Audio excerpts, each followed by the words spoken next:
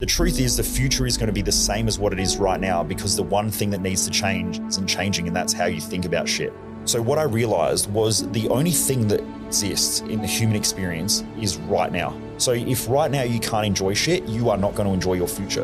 The moment that you say, fuck it, I'm changing, is the moment that it changes. That was it. I was going to end my life. I was just so angry and I was like bawling my eyes out and I could hardly breathe. And then I remember pegging the knife across the room and it cut the blinds open and like this light came in. Yeah, I was just like, I'm never allowing anyone else to determine my self-worth. It was like just like a snap in my head. And that was where I realized that I would never, ever allow other people to dictate how I behave in life again. That was the thing that changed everything. Because once I got clear on what I wanted, I had so much certainty in the things that made me talented. I just went out there and I started doing it. And that year we went from $80,000 to $1.2 million. And so that was the thing that flipped everything. Either things work or they don't work. Full stop. That's it. It is that fucking simple. Just quickly before we get started, guys, if you've been enjoying the podcast, can I please ask that you consider leaving a 5-star review and subscribing on whatever platform you've been listening? It really helps the podcast grow. All right, we're back. We got an episode that I've been super keen about for ages. Me and Joe have been talking about this for a while. I'm super interested in growth, challenging myself to step out of my comfort zone, level up. So you're the perfect guest for today. We have the master of human performance, Michael Mojo, in the house. Now, for those who don't know Michael Mojo, he's the mindset and mental performance coach of some of Australia's top rich listers, athletes and business teams. And you live a pretty sick life now. You got a couple of supercars in the garage, McLaren 720S, which all sounds really fun. But the reason I'm so keen to talk to you is it actually wasn't always like that. It was actually, for a lot of your life, particularly the early years of your life, it was the complete opposite. Now, we'll get into that journey and unpack, the shit that was your life before it became this. And obviously some of the tools and perspective shifts that you've had that helped you change your life and then thousands and thousands of people's lives around the world. But just so people have a little bit of context about what you do today, you do a lot of coaching and consulting to people, but what are the main things that people or businesses come to you to get help with and help them level up in their own lives? People. So people are complicated, right? But they're also very predictable. And a lot of people come to us, whether they're business owners or they're just people that want to perform better. I really believe that there's this huge gap in the market at the moment. Like there's a lot of psychology out there. There's a lot of stuff that goes into people's traumas and all that type of thing. But what I've found over the years is that if you don't have a direction for your future, you're always going to go back to what you know and the past. And I think part of the problem that a lot of people have been bought into or have bought into right now is this idea that they're broken, they're damaged, they've got all this shit going on. And if they heal all that, then their future is going to be better. But they spend their whole life living the past. And I spoke to someone the other week who's actually a Brazilian Jiu-Jitsu black belt, really super successful guy. I've known him for years. And I haven't personally worked with him. I've tried to work with him, but he's just one of those guys that, he sort of figure it out in his own time and do his own, So anyway, he's diving back into his traumas and all that. And I was like, dude, you're talking about, you've studied all this spirituality and by the way, I'll answer your question in a second. I'm just taking over the podcast. But he, he's talking about, the energy that you put out and your vibe and all that. And so he's got this idea of like the energy that you put out is the energy you get back. And I'm like, dude, you've just spoke for like 30 minutes on trauma. Have you ever thought about that? Like, you've gone into all this spirituality stuff. You're talking about the energy and blah, blah, blah. But then you're also like combining that with trauma. Makes no sense. I see that all the time, 100%. Yep. So what I think my skill set and the thing that I do really, really well is create people's futures and help them build it. And I also believe, I was watching a documentary many years ago and I was studying a lot of human behavior, human performance and all of that. And then I had a background as a personal trainer, strength and conditioning. I was doing physical rehab in medical centers. And I heard this quote and at the time I was sort of trying to figure out how I could build my future so that I could perform better. And this person was talking about Michelangelo when he created the sculpture of David. And someone asked him, apparently, how do you carve such amazing sculptures? And he said, all I do is I chip away all the rock that's not David. And I went, that's fucking genius, because human behavior is essentially, I really believe that every human being is born successful. Because if you look at every child, you get a child, you put them in an environment, they want to go outside and play. Mum, dad says, don't go outside and play. Mum looks around, kids outside. What stopped a person going, I want this in life, but it seems too hard? There's a point in our lives where we start giving up on all the shit that we really want. And so what I realize is that if you help people recreate their future again, you bring back that childlike enthusiasm, you use mental performance tools to be able to do that, then people create their future. versus going back and trying to live in this past shit. So that's part of what I do. The other part is that when you're talking about business, you're talking about having to deal with other people. And when you bring in other people into your business, you also have to deal with all these past behaviors, these patterns, their values, what's important to them, what they're trying to achieve. And so almost every business owner that I talk to that has staff will complain about staff and staff performance. And they all want to get more out of them in some way, shape or form, right? Yep. So how do you do that? You've got to understand human behavior. So that's when I get called in is how do we build our management teams, leadership teams? And then from there, almost every department in a business is people focused. Like marketing is essentially human behavior. Sales is human behavior. Management, human behavior. Even finance is really human behavior because your profit and loss statement or, even a balance sheet is all human behavior. It's human behavior principles because how you spend money is a human behavior principle. It's a mindset. It's a psychology. So what I love is I just love helping people perform at their best. And that has allowed me to perform at my best as well. So, yeah. Well, it's kind of linked to what we were just chatting about off air is like how we're saying and it's exactly right. 95% of business is like human performance, whether it be yourself or your team. That's why if you can be successful in one industry, you've got a good chance of being successful in another because of those principles you were just talking about. Now, there's so much we're going to dig into with all that stuff. But before we get to all the awesome growth and everything that you've learned over the years, I want to paint the picture because it's part of your story. It's part of your journey of what life was like for a young Michael. Take me back and paint the picture for the listeners. What was life like going through school? How did you fit in? How did that play out for you? Fit in. That wasn't a word that I used. I've never thought about it as fitting in. No, I was like the school drop kick and the reject.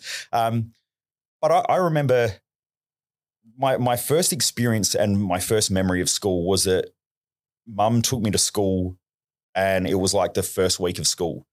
And she dropped me off and we lived just around the corner from the school. So Mum walked me down there, dropped me off, waved to me at the gate. I walked into the school and then walked to the back of the oval and sat there until the school bell rang and then walked home. So that was my first proper memory of school. I just didn't want to be there. From right at the start, you didn't want to be there. You knew it was like week one of reception, just wanted to be back home. How did you have that clarity as such a young kid? I didn't. I just knew that I didn't like school. Okay. I didn't like the idea of being confined to a classroom where I was told to sit all day. I'm super energetic, right? Like I've never been officially diagnosed with ADHD, but having worked in human performance, I've worked with a lot of people in the medical industry, and we still get a lot of doctors and people in the mental health industry and psychologists and stuff come to our events, and I know that if I did the test, I'd be diagnosed with ADHD. Mm-hmm. So being put in an environment where I had to sit still all day, I was told what to do, I was told how to think, didn't work well with me. And I've always been really inquisitive. I remember there was a moment where my parents had a shack up in the Riverland where we used to go water skiing and wakeboarding and all that. And I remember they would all get drunk at nighttime because my mum was 17 when she had me, dad was 19. So they still cool partied. Young parents, eh? They were pretty, now I look back, they were really cool. Like I got to go to parties every weekend, like legitimate parties, big bonfires and everyone rode motorbikes and I was in a rally team with the Australian junior rally champion because dad was in that race team. So, it was a really awesome environment growing up. But I just remember looking up at the sky and just thinking like, why are we here? And that was from like a young age. And so that inquisitiveness has always driven me, which is probably why I didn't like school. Because I wasn't able to ask questions and get proper answers. Yeah. So you'd get in trouble for asking the wrong questions. I was the same. Teachers would be like, because they can't answer that because all they know is the syllabus. Yep. And that's exactly what happened. It was always like, why? Yeah. Well, because this is the way that it is. Yeah, but why? Well, because this is the way that it is. Yeah, but why? Michael, go sit outside. Okay. And then I'll just go pick my shit up and go sit outside. So that was school for me. And then I didn't really fit in with the other kids because every weekend my parents were away like at these parties and stuff. So we would travel. We were away every weekend camping or doing something. As I mentioned, I grew up water skiing and wakeboarding and riding motorbikes and stuff. So yeah, we're away every weekend, whereas all the other kids were playing footy and soccer and doing all these other sports. So I'd get back to school and I just didn't have a group. I was friendly with everyone, but I didn't fit in. And then I got up to grade 9 at school, got expelled from school. There was this kid who used to pick on a heap of kids, and I ended up, my parents thought it would be a good idea to put me in boxing classes. Bright red hair, freckles, chubby kid, got picked on all the time. And one day I just unleashed on the school bully and ended up getting expelled from school. So I just fell into this massive downhill spiral, and I guess you could call it depressed, where, I was sitting there and I thought, I'm always in trouble at home. I'm always in trouble at school. Like, I'm fucking out of here. And I snuck out to the kitchen one night, grabbed a big kitchen knife, and that was it. I was going to end my life, and got really angry with myself. I remember the night where I was just so angry, and I was like bawling my eyes out, and I could hardly breathe. And then I remember pegging the knife across the room, and it cut the blinds open, and like this light came in. And I was just like, fuck it, I'm never allowing anyone else to turn my self-worth. It was just like a snap in my head. And that was where I realized that I would never, ever allow other people to dictate how I behave in life again. So that was sort of like my first big turning point. And then from there, I went back to school, finished off grade 12. I loved working on cars. I was always tinkering around in the shed. My dad builds custom cars as a hobby. He's a builder by trade. I thought, I'll become a diesel mechanic.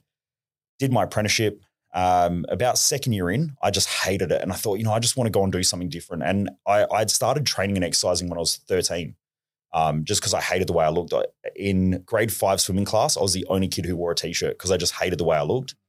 And so I guess that sort of drives my high value now of like physical appearance and looking after myself and training. I thought, maybe the gym's the thing that I love. And personal training back then wasn't cool. Like now it's cool. Back then it was like Aussie Bogan walks in, footy shorts, has a smoke outside, throws it out, puts out his like can of VB and then walks into the gym, lifts some weights. That was like personal training back then, and then you had the aerobics people that were the fitness people. And then you had a heap of I guess you could say the 1980s, 1990s and 2000s, like roid boys, the big guys, string of T-shirts. These days it's a bit more cooler, fashionable. But back then it was a completely different era. And so I walked into the local gym and I said, look, how do I get involved in this? And they said, you can study to be a personal trainer. And I thought, shit, that'd be pretty cool. Like I'd love to learn how to do that. And even though I was pretty shit at school when I got put in special classes and told that I was dyslexic and all that, I really loved learning about training. And so I used to read about the muscles and all this stuff. So I went and applied to become a personal trainer. And that scared the shit out of me because school was always the thing that I wasn't good at. And imagine being put in a special classes, told that you were dyslexic, told you couldn't learn, and then now you want to go back to school. So I was scared shitless. And it's still like I've got vivid memories of going up and even signing the paperwork to become a personal trainer. And back then it was 18 months to become a personal trainer. So wow. I had to go to night school and study. But once I started doing that, I'd finish my apprenticeship job, and then I would go and study at nighttime a couple of nights a week. I was a straight A student there because I found something that I really enjoyed, and it sort of clicked a bit of a light bulb that maybe learning is directly related to the things that you enjoy. Like the things that you enjoy, you actually learn well, but the things that you don't enjoy, maybe you're not that good at. And so I think everyone has learning difficulties. 100%. Yeah. So that was sort of that journey. And then around 21, 22, I got a phone call to come to the hospital because my best friend at the time, he was in a car accident. And so I got to the hospital and he informed me that his 3-year-old niece that we used to look after was killed in that car accident. He ended up with severe injuries on his arm. The car flipped and sort of tore all the skin off his arm. So he had to have plastic surgery and stuff on his arm to put the skin back on. And so, I'm at this funeral and this little white coffin's going into the ground. And all of a sudden I was just like, how the fuck can life just be taken away just like that? Like you hear one day and the next day, like gone. And it was really the first time that I'd really thought about death at that level of like every day we're a day closer. Whether we like it or not, we're all a day closer. And that sort of freaked me out, but it really inspired me at the same time because it was like, shit, if I'm going to wake up tomorrow, how do I want to wake up? And I knew sure as shit I did not want to be a diesel mechanic. So I sort of finished off part of my apprenticeship, and then this one day the boss calls me into the office and he said, we're going to sign you off for your apprenticeship because you can do the same job times as everybody else, so we're just going to sign you off. And I put the certificate on the toolbox, felt sick, and I was like, I can't fucking do this. So I walked back in and I'm like, I'm out of here. And I worked for a major trucking company, and the boss calls me into the office. He's this little old Italian dude. And he goes, Michael, don't end up like the rest of these fuckers. Go do what you love. Wow. And so I walked out there, put my toolbox in the car, go to mum and dad's house, drop it off. Mum burst into tears. What are you going to do with your life? You know, if you just stick at it for 10 years, you'll have a house, a car, you'll be able to get married, like the whole white picket fence lifestyle, right? And trade 10 years of your life. This is the shit that I can't trade a month of my life doing something I don't want to do anymore. I've become so just ingrained in, like you said, doing the things you want to do. Once you start doing that, you can never go back. You just got to break that cycle. Yeah. And so mum's all in tears. And I was like, she said to me, there's no money in personal training. No one, no one will ever make it in that industry. And I was like, all right, I'm doing it anyway. So I walked into the gym, said, look, I'll do anything. I'll clean the bathrooms. I'll clean the toilets. Like, just give me an opportunity. I wasn't fully qualified yet. The boss said to me, look, we'll put you on, there's a desk shift available. We'll give you the desk shift. You can help out around a bit. And because I was already training in the gym, I knew a lot of the guys there. After about a month, the boss came to me and he said, I know you're not qualified, but everyone here knows you. Because I would literally talk to everyone. I knew their kids' names. I just loved being in that environment. I was just thriving. So I'd sit there, talk to all the mums in the morning. I'd have coffee with all the old geezers in the mid-morning. And then at the nighttime, I'd go up and train with all the guys and all that upstairs. And he said, there's a lot of the women that are asking if you'll train them because they know you're a trainer and you're giving them advice and you're helping them.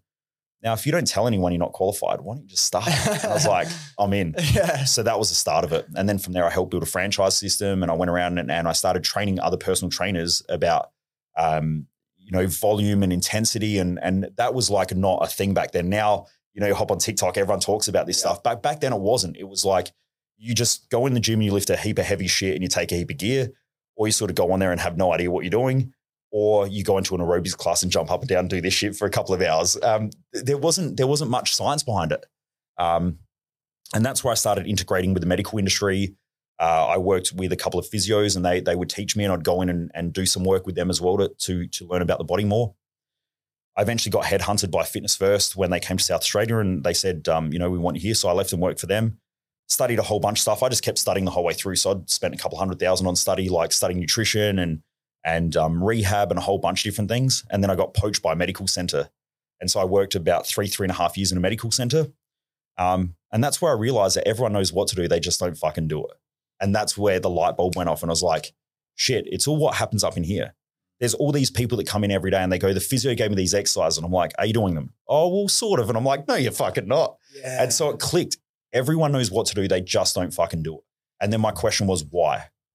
That's what led me to sit in with the psychologist at the medical center and say, why do all these things happen? And a lot of the time she couldn't give me answers. And I was like, because of my background as a mechanic, there was always a reason why something happened. So because I was working for Caterpillar, which were a major, Caterpillar, the big yellow trucks and stuff, if an engine broke, like let's say there was an engine blew up, we would pull that whole engine apart and you would search. And then if something was broken, you go, why did that break? So you do engine oil testing. You've got to check, for metal fatigue. They would go to the nth degree to try and figure out why that engine broke because they had to.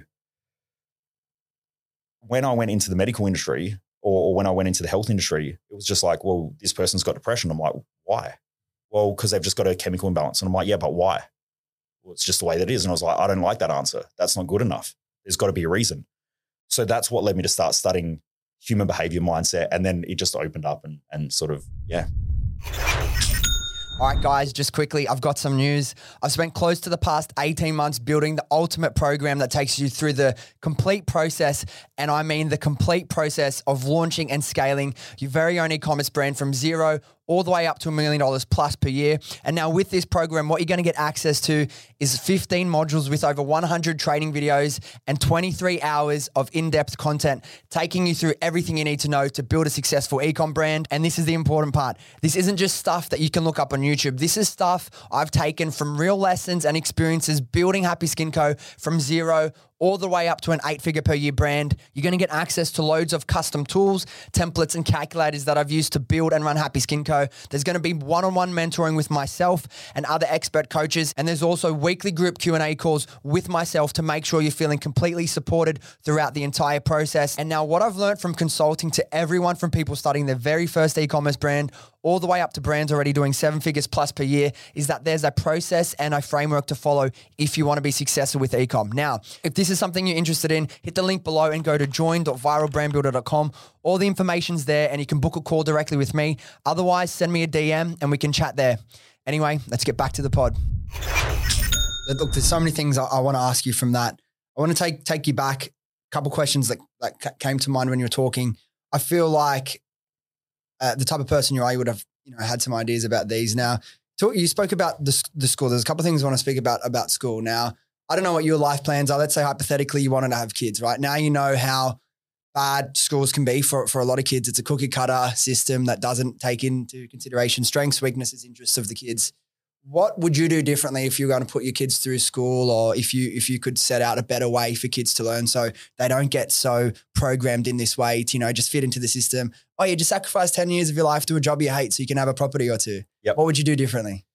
That's an amazing question. That's a curveball, because part of the reason why Jess and I haven't had kids is there are just so many things that I don't know that I want to tackle yet. And I think the schooling system is one of those. There are things that, based on my values, I enjoy. And at the moment, kids aren't one of those things. I enjoy looking after my niece and nephew and hanging out with them a bit, especially now they're getting a bit older. But that hasn't sort of been a primary focus of mine. As far as schooling goes, I just want to make clear I'm not a parent, so I don't like to give parenting advice to people, because I think it's like, I understand human behavior and I understand how kids operate most of the time. But again, parenting is a completely different thing. And like a business, you can give people generic business advice, but at the same time, when you're caught up in the moment, the way you react and deal with things is completely different. That's another one of, what to do. You're just not doing it, right? Yeah. And so I think, because I'm not a parent, I don't like to give that advice, because the reactions that you have are going to be based on your past and how you deal with things and your values and so on. But what I would say is that in order to achieve optimum growth in human behavior, all humans need a symmetry of challenge and also some chaos. Then they have to organize that chaos. So part of, in our own lives, as we grow, things become chaotic and then we structure it. And then it becomes chaotic and then we structure it. And that's called growth. So the child needs chaos and has to develop its own way of structuring things around them. It also needs to have stress, because stress promotes growth. And it also needs pressure, because pressure creates expansion. And that's just their universal principles. Well, the growth principle is one of Earth, but as a universal law, anything with pressure, it creates an expansion. So the child needs pressure, stress, it needs chaos around it, but it also needs to then figure out how to create order around it. And anytime a child is over-supported, it becomes weak and fragile and it can't handle stress and pressure. But if you give it too much stress and pressure, it becomes overwhelming and then the child just falls apart, the same as any human being, right? So parenting is, how do you give the child enough stimulation, enough chaos, but enough structure in order to feel safe, just like every human, right? Tricky balance, right? It is. And that's part of life. Like, as a business owner, I look back at some of the things that I've done with staff where, I'll put up with their shit for weeks and weeks and weeks and weeks. And then all of a sudden I just fly off the handle. And then they resign and they go, here's a prick. But I'm like, okay, here's a prick. But at the same time, it's been mentioned like 20 fucking times that you're not doing your job properly and you're not doing anything about it. And so now one day I was passive and then I became aggressive. And so that was me trying to figure out where my balance is between how I deal with people. Yeah. Now I just do it straight away. Like, I'm quite firm with people. This is what I need. This is how we do it. I'm here to help. But at the same time, this is your job. So I need to get it done. Yeah. And that's a skill. Like, having uncomfortable conversations isn't something that a lot of people enjoy. Some people have that gene where it's fine with them. But for me, it's definitely something that I've had to learn and develop. I still don't enjoy. I'm better at doing it. Yep. But like I said, I'm not good at doing things I don't want to do.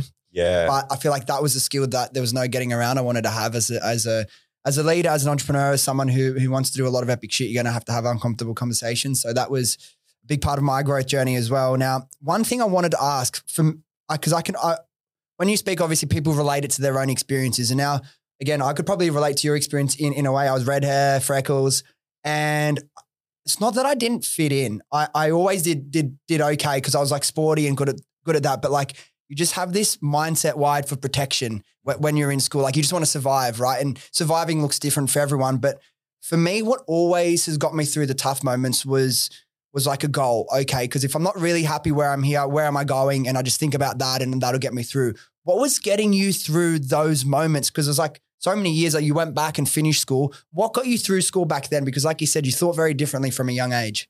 It's a ripper question. I don't know, because I don't know. I don't know that I was that self-aware back then. Like I wasn't a self-aware person. I think that's all come later. Yeah, my self-aware. I mean, I'm always working on my self-awareness. I mean, that's why I journal most days, because I think like in order to change something, you've got to be aware of the thing in the first place. And I think most people, when they start to become aware of something, try to hide it or they try to suppress it or whatever. And so then their life just ends up on repeat. Like a lot of the people that I deal with, these are people that may have known me for 3 to 4 years, and then they end up in one of my events. And I'm like, why are you here? And they're like, well, wife left, business is fucked. You know, this has happened and I'm almost broke. And I'm like, cool, I wish I could have helped you 4 years ago. But, you know, it's just sometimes people need a lot of pain in order to become more aware. And I think over time, the more self-aware you become, the easier it is to fix things, and you can do it a lot faster and you move faster. But sometimes people just need a good sledgehammer. Yeah. You know, they just need to be smashed. Like the rock bottom moments, right? Or like they're the easiest things to trigger real change. Now, okay, for you, you've had that experience. A couple of things that seems like from the outside looking in was the catalyst. It was the moment with your friend's niece, and it was the moment where you got into the diesel mechanic industry, you work in there, and you realize the culture was, you know, people hate their job. And again, same experience. I never want to seem like I'm a corporate basher in any way, shape or form, but you walk into any corporate office and tell me 85% of the people at a minimum do not want to be there. Yep. Golden They don't want to be there. Exactly. So it's not that I'm fucking hating on them. There's some people that truly do love it, but most people, I've worked there. I can't wait to like, you know, clock off and go grab beers. Oh yeah, fuck. Oh, it's Monday, like hump day. Like, bro, what is that? Why do you want to live like that? So it's just something I'm very conscious of, but you've made those decisions. You want to change your life for the better and help other people. There's no university degree in self-development. Yep. How do you actually start? Like where do you start? How do you develop yourself up and learn all these things? I don't know. I've always just gone with the flow. Like, so, well, when I say always, from when I became more self-aware. So for me, my journey was when I started studying personal training, I just noticed that there were just so many different facets of it, and you could be good at lots of different things. And like I said, back in the old days, it wasn't like it is now. You know, you didn't have strength and conditioning and you didn't have nutrition, and people weren't talking about like performance like they are now. You know, I find it so awesome that I can hop on TikTok and there is just so much content out there from really highly skilled personal trainers that are working in the industry. Back in those days, that was like, I mean, right now, people online have probably more knowledge than what I think a lot of the medical and health industry, like including physiotherapists, had back then around performance, which I find is really cool. So I just start like back then I was doing the personal training stuff. I remember watching this. There was a documentary that we got shown when I think I started doing my diploma in fitness, and they showed us something on in psychology, and it was like these monks or whatever they were testing them. They were in the snow and all that shit, and they were like checking their heart rate, and they were talking about their mindset. And I was like, the fuck is this bullshit? Why are we watching this? Like, I just want to go and lift weights and like learn about muscles and stuff. And so I remember it's weird that it's etched into my mind because it was such an important moment that I think it sort of like burnt its way in my mind about how ignorant I was around how important the mindset is. But it also it helps me to relate to other people when you talk about mindset. Like you go to business owners, and we work with a lot of tradies, and you go to them and they're like, oh, business is fucked, staff are fucked, they're fucked. And you just listen to their shit, right? And you try to help them, but they just can't see it. And I remember back then how ignorant I was back then of the mindset stuff. But what I started doing was I just started learning about a whole heap of different things. And I was I was doing some work with an institute called the Czech Institute back then, Paul Czech. And he was sort of like a holistic guy. He's a bit out there and a bit different now, but he was quite good as a strength and conditioning guy. Then I realized that nutrition played such an impact. So I studied that. Then I went, okay, now there's physical injuries. So I got to go and study injury rehab. And I started studying kinesiology. And then that's when I started getting into talking with the psychologist and finding out like more information about the mindset. And I really didn't know a lot. So my first course that I did on mindset was NLP back like 13, 14 years ago now. So I did a mastery program in NLP. Then I went and did another mastery program. And then I did a third one. So I did 3 different master programs in NLP. The worst thing was what I realized about that industry, unfortunately, is that they were all teaching the same shit. So they would all say our course is the best. And you go to that course and they're essentially teaching the exact same content. All they've done is they just changed the Like it was like Michael's NLP and they all said that they were the best, but they were almost exactly the same. Like I can get the manuals and put them next to each other and they're almost the same. Then I realized there was a leader in the industry that was certifying all these people to go out and train other people. And so everyone was just putting their own brand on it and saying it was theirs. Then they would all do the same stuff. They'd all go to Tony Robbins. They'd add a little bit of Tony Robbins in there. And, now you see a lot of people with Dispenzas, Dr. Joe Dispenza's work in there. Yep. So I started studying down that path. So I got into the NLP stuff first. Then I was really inquisitive. And so I wanted to know, is this stuff really true? So I really started studying more in depth. So I would hop online, even back in the old internet days, and I'd Google like, okay, what research is out there about eye patterning? Have you done NLP before? Never. So they say that your eyes move in different directions depending on where you're storing information. You can sort of tell whether a person's lying or not by eye movements. I've done a bit of training on that actually, yeah. Yeah. Well, the truth is from my understanding, and there might be someone out there who can reach out to me if they've got any data on it. But from the research that I've seen, there's no scientific evidence that actually proves that that's true. Yet they still teach it, right? And we're talking about something that was created, I believe NLP was it first started coming around, I think it was in the 70s. So they're still teaching it today with the same stuff from the 70s, and everyone still says that it's true, but no one really does the research to find out if it is. Now, NLP, I love it because it talks a lot about communication and question asking and all that, and I think that's super powerful. So the language part of it, the linguistics, fantastic, providing you use it. But a lot of the other stuff like the techniques, they have another thing called timeline therapy. If you actually understand how the brain works and how timelines work in the brain, it makes no sense. There's no scientific evidence out there, yet people using timeline therapy like it works and it doesn't. So there was just a whole bunch of weird shit out there. And then, so I was studying that, but then I got into the spirituality stuff. So I'm next second, I've got crystals and I've got fucking, I'm fanning all this smoking shit around the house. Yeah, so I'm doing all that stuff. And then after a while, I think, Jess and I went through that stage where we're sort of, we're doing all this energy stuff and breath work and everything. And this is like 10 years ago now. And I was like, you know what? Life's just still fucked. It hasn't changed. So I'd done all this work, but we weren't getting the results in our business. We weren't making good money. Jess had left her corporate career to come and work with me in this business. And then what I realized, like the big breakthrough for me was, I remember going and doing all these different programs, and I won't mention any of the authors or any of the people that I've studied under, but unless it's beneficial. But we'd gone and done this event or all these events. I'd traveled around. I'd done like heaps of the Tony Robbins mastery programs and all that back in the day. And I'm still at rock bottom. Like I used to have these huge highs and then these huge crashes. And I'm like, what the fuck? I'm beating myself up. I feel guilty. I'm ashamed because I'm working so hard and we're still not producing income. My family, my last year as a personal trainer, I made, I think it was $265,000, and we're talking like 11 years ago. So that was like big back in the day. I mean, it's still decent, but these days, I mean, PTs can make, millions online. So, I'd left that, and I finally got my mum's approval. She's like, this is my son, because she'd seen some of my work in magazines and stuff. Of course. And then I leave that, and my mum bursts into tears again. What are you going to do? No one goes to coaches. That's not even an industry. It's not a real thing. Like, you don't have a university degree. No one's going to go listen to you. So this whole thing happens again. We're 3 years in, still haven't made any fucking money, not proper money. And I'm like, what's going on? And I remember going to a cafe down near our house, and I sat there and I had all these amazing tools, like all this stuff that I'd learned. And I sat there, and for the first time, I built a map for my life, a success map of what I really wanted, why I wanted it, how I was going to get there, the traits that I needed, everything. Like, it was super detailed.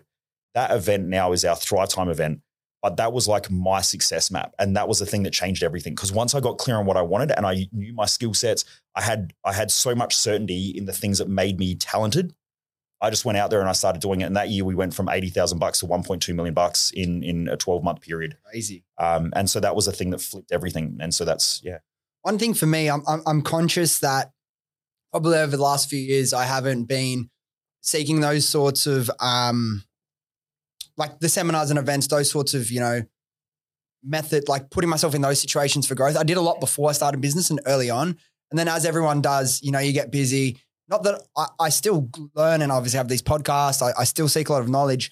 But like the big thing that turns me off going to a lot of them, like me and Joe will talk about some as well, and doing my research into you, I feel like you probably feel the same way. Like you look at these groups and everyone's jumping up, high-fiving and hugging. And then it's like they bring people in just to like do the shadow work and make people cry. I'm like, if I walk into a room and spend my time and it's just people crying and sobbing and doing all that stuff the whole time, I'm going to leave feeling depressed. I'm going to leave feeling worse.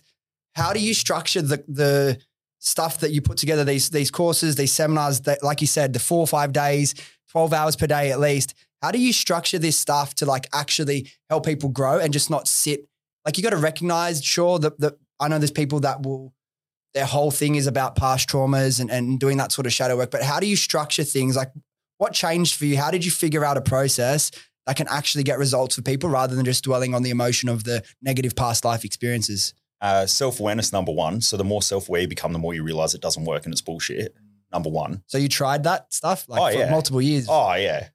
Yeah. Still, I mean, look, I've done stuff that's cool now. I was doing like 10 years ago. So like Wim Hof, I remember when stuff first came out, it was like, about 8 years ago or something. I'm asking Jess because she's more detailed than I am. So she gets the detailed stuff. I'm a big picture person. But it was like 8 years ago. So, you know, I was doing it back then. The dispenser work, like I remember him back like the old school, like Louise L. heydays. I used to go to those events and I remember seeing Dispenza back then with Deepak Chopra and all that. And so like now, Dr. Joe Dispenza, I got drunk with him in Mexico on tequila. So he's actually a really interesting guy. Memory. Yeah, and his head researcher wanted me to invest in one of his companies. So like I've gone through a lot of that stuff. Like I try not to be too rigid. Like I always have a thing of like, I only know what I know. And a lot of the stuff that I think that I know, I probably don't know. So I just keep an inquisitive mind. Like something could work, but I want to find out. And I think that that's the best way. Like the most intelligent people that I come across are always inquisitive. It's hard to sell though, because when people ask me questions, they want a black and white answer, but it's hard to give a real response because it could be black or it could be white or it could be gray. It could be somewhere like everything scales. Like if you study human perception is a scale. So like when someone says it's hot compared to what? Because it's comparative, right? Hot is like, is it 100 degrees? Is it like 40 degrees? Like a hot shower isn't the same as like a hot cup of tea, but a hot cup of tea is not the same as lava. So like we have these scales of perceptions. Someone says it's a bad day compared to what the kid in Africa that can't get water and shit. Like, so humans make these generalizations and these assumptions based on a perception that they have, but that perception may be completely true depending on their frame of reference and the scale that they're comparing it to and their own past experiences. So coming back to part of the question and just some stuff that was popping up in my mind, the way that I started figuring a lot of this stuff out is if you're self-aware and you ask the right questions, it opens up a bit of a Pandora's box for you to explore, but you've got to keep asking really good questions. And the truth is that most people give statements and really shit questions. So after working with tens of thousands of people, the reason why most people get stuck and they have vicious cycles is statements and really shit questions versus really good questions. And good question asking is a really high level skill that most people don't develop. So when someone says to me, my life's crap, well, great statement, because that's an absolute, right? Whereas if someone says, why is my life so crap? It's a question and it opens up your mind, where a statement will just shut down your thinking.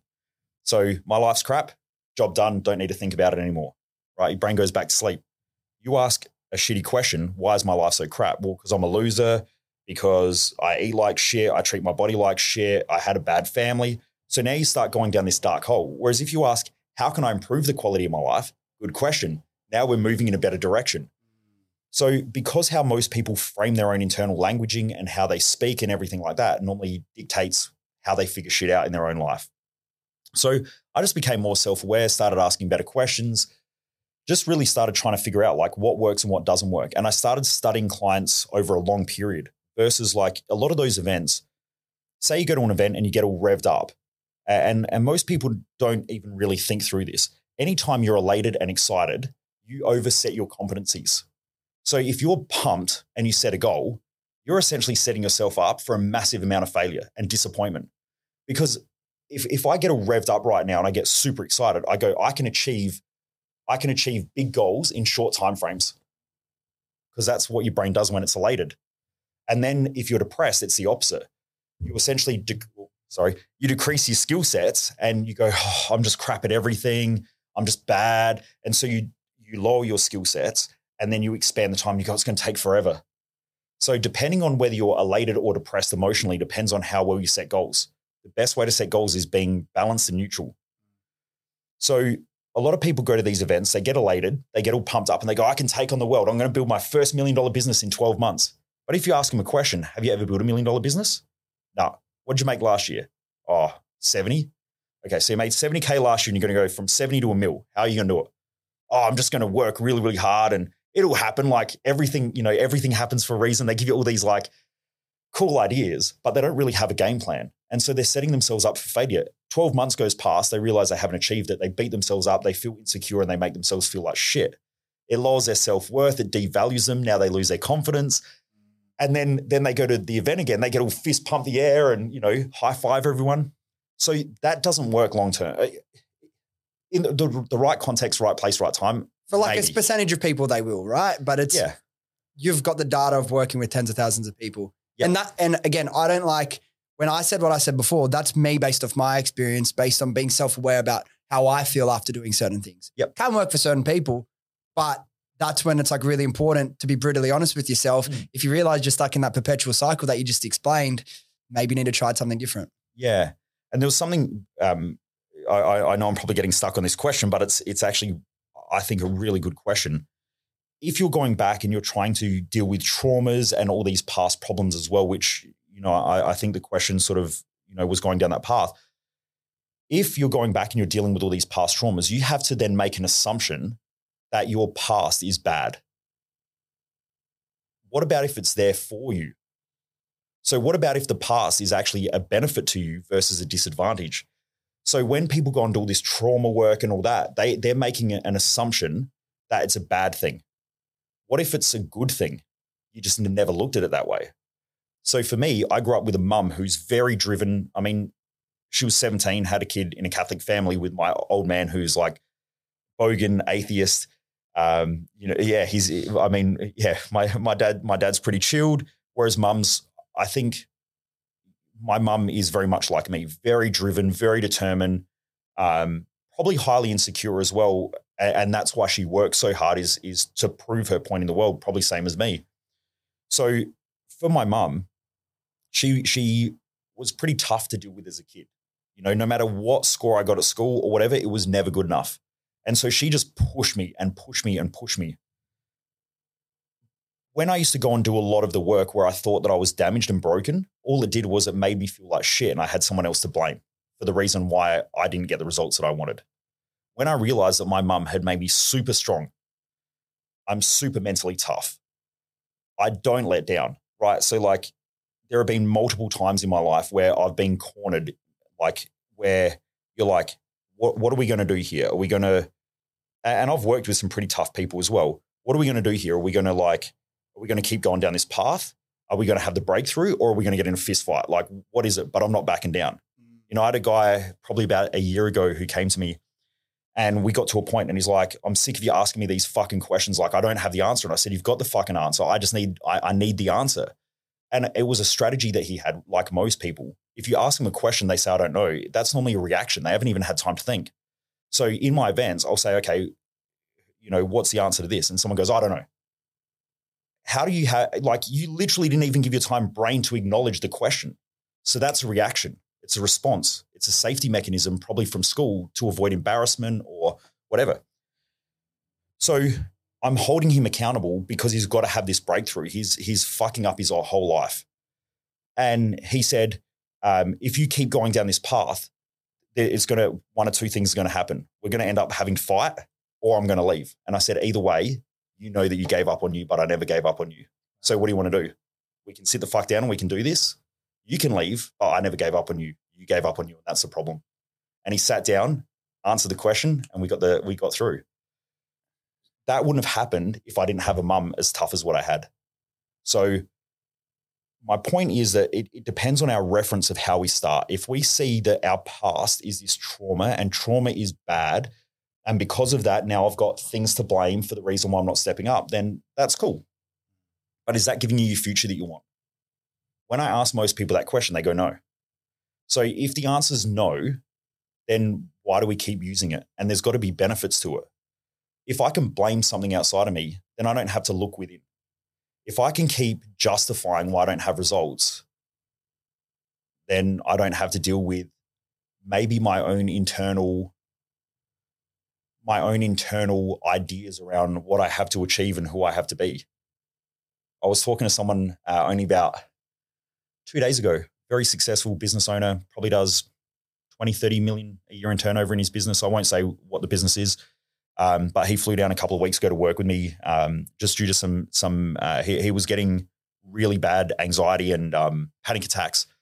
So he flew down to work with me, did the work, and I spoke to him about a week ago. And he said something really interesting. He said, since doing the work, I realized that I actually had a strategy and excuse to not do shit that I didn't want to do. I said, isn't it interesting that as humans, we have strategies to avoid putting us in situations that we either don't want to be in or to keep us safe. And I think that most people's idea around their past and mental health and all that is strategy. Now, if he'd gone to a doctor, he would have been diagnosed with an anxiety disorder or something like that. Would medication help? Probably. But would it potentially cause him a lot of negatives in his life?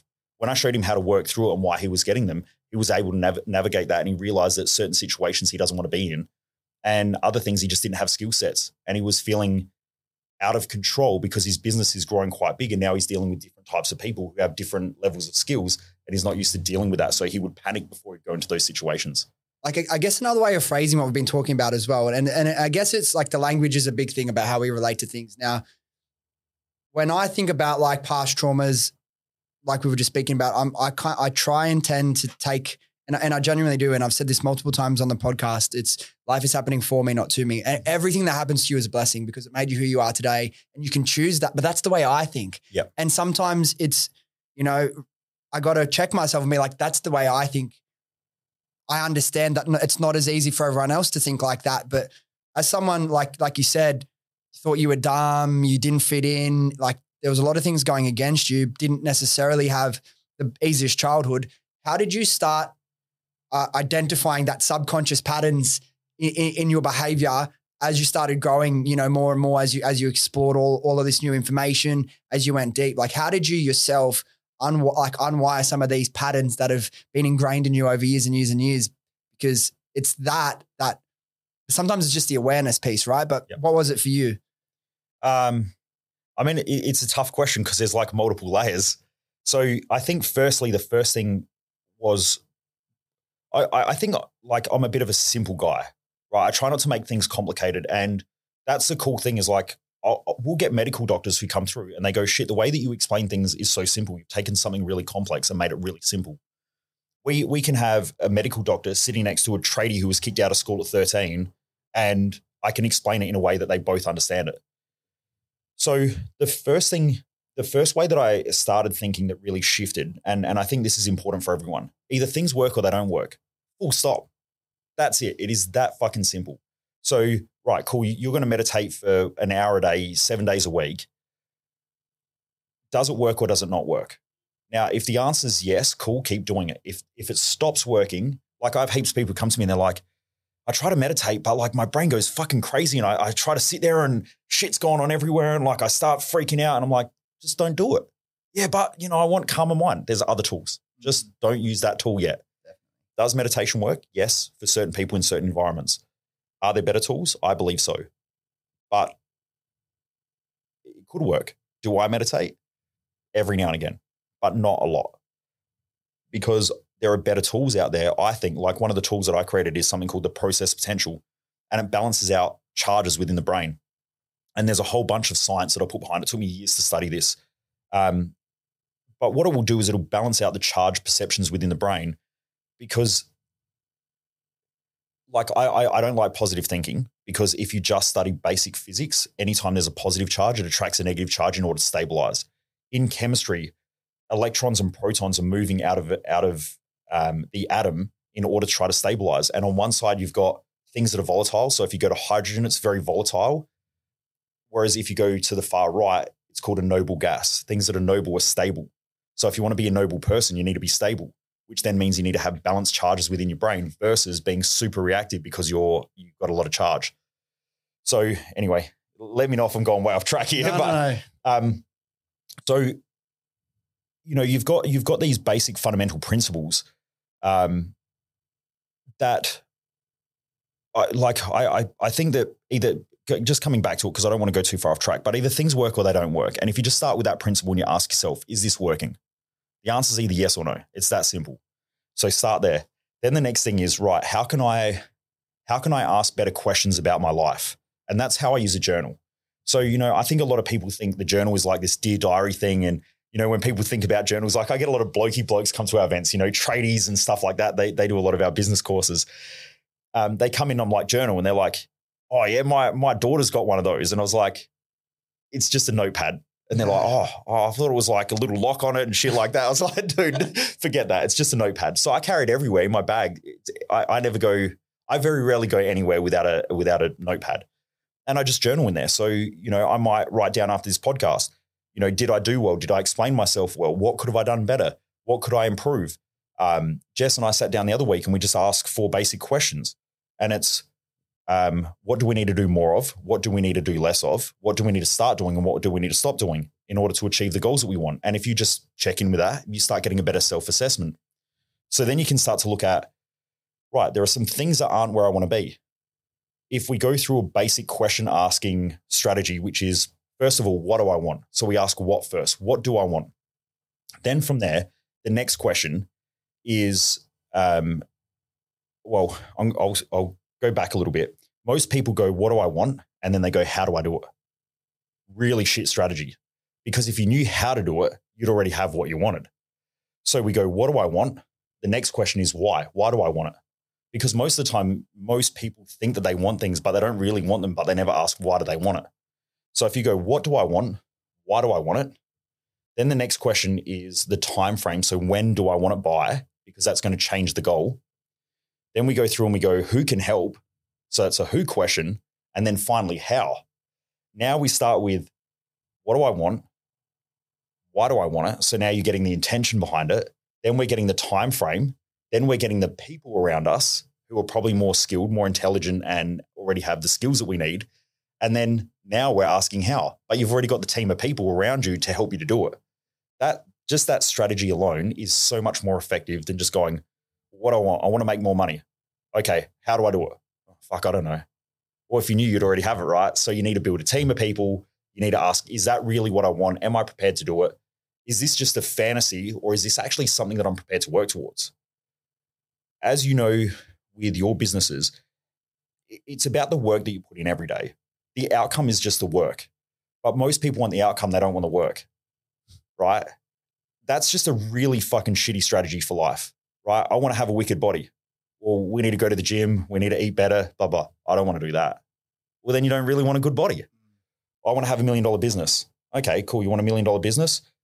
We need to build long hours. You've got to learn how to work with people. You're going to have to push harder. You're going to have to do things. People are going to criticize and judge you no matter what you do.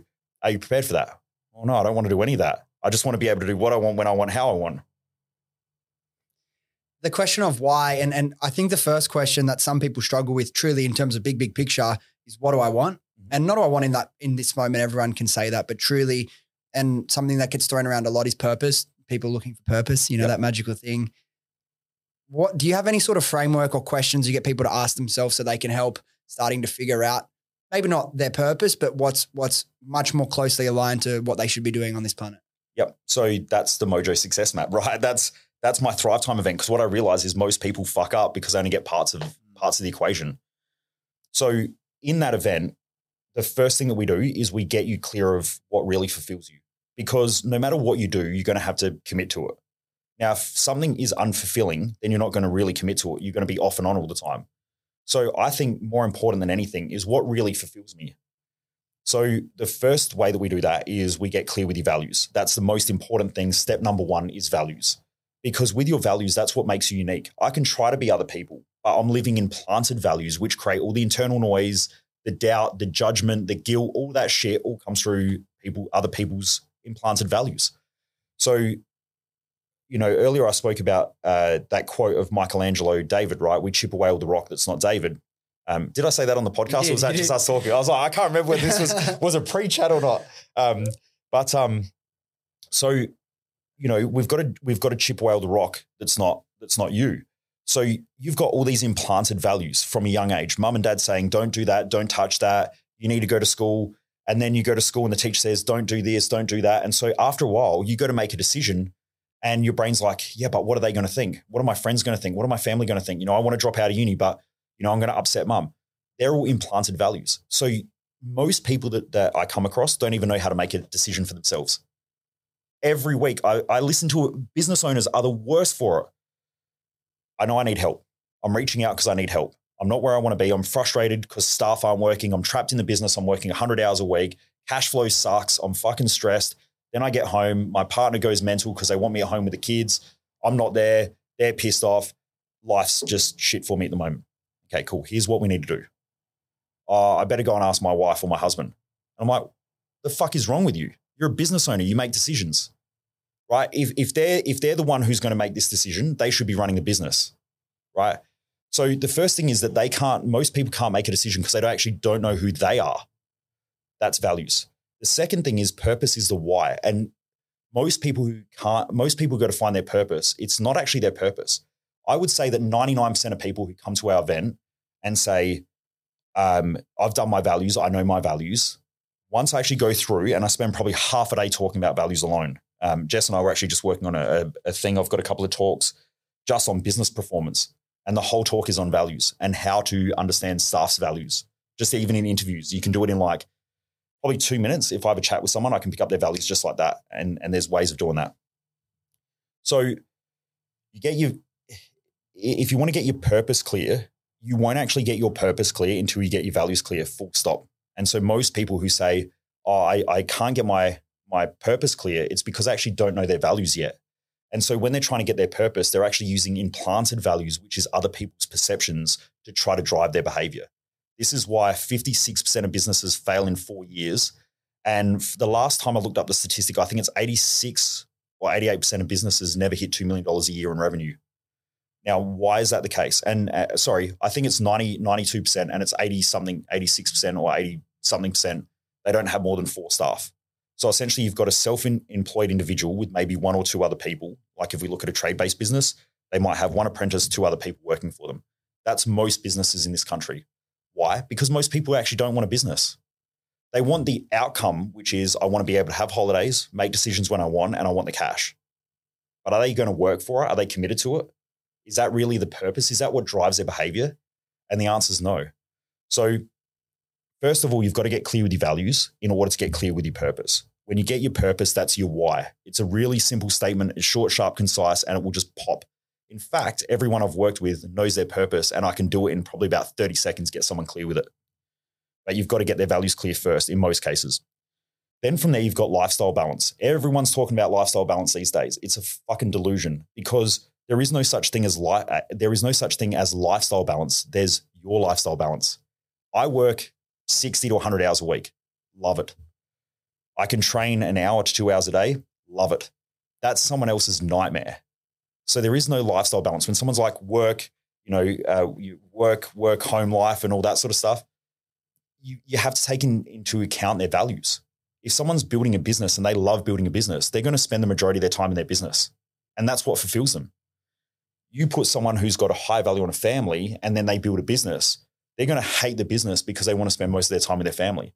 So unless you're clear of your values and your purpose, you will not understand your own lifestyle balance, because lifestyle balance is heavily influenced by 2 key things.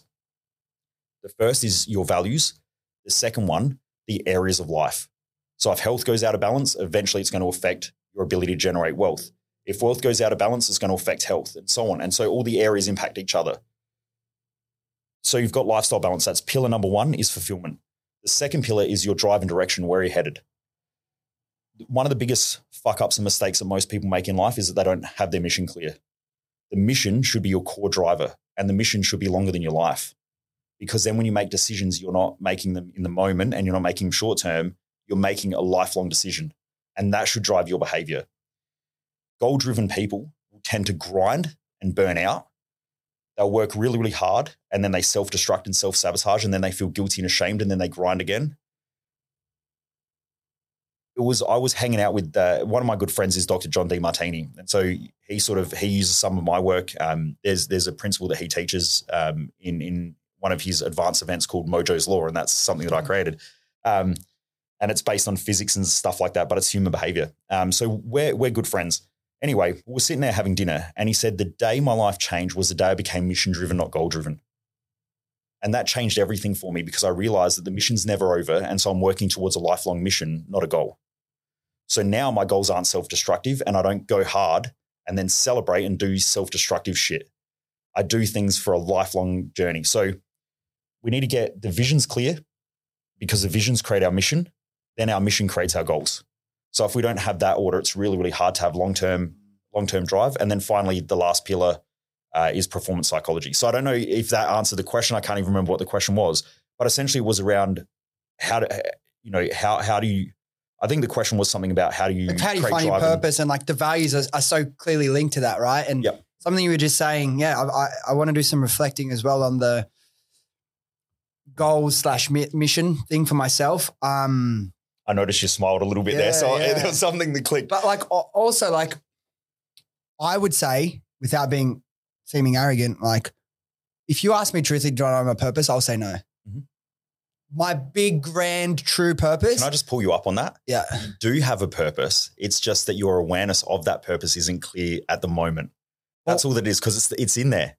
We just got to chip away we just got to clear some shit out and it'll just pop right up because it's there. But like I'm on a path. I know the path I'm on. Yeah. And I know right now I'm very intuitive. So it's like I haven't boiled it down to a single mission statement, but it's to have as many awesome experiences as I can to truly to fulfill all the needs and wants that probably came up as a child, right? But I will speak to people, have them on the podcast, they'll have a business for 6 months or 12 months or 2 years and be like, do you know your purpose? They all say yes.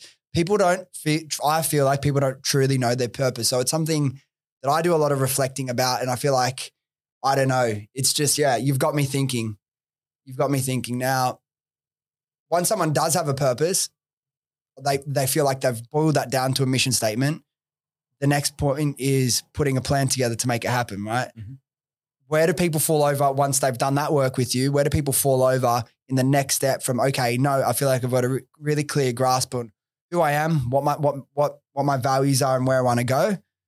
How do I get there? The next step, is it the simple things like prioritization and time management that they get wrong? Where do people fail when they're actually in the process trying to chase down that goal, that dream? Yep. So the success map is the map, right? So that's the map of their life. It's the values, the purpose, the life balance, then the direction, pillar number 2. That's the key part.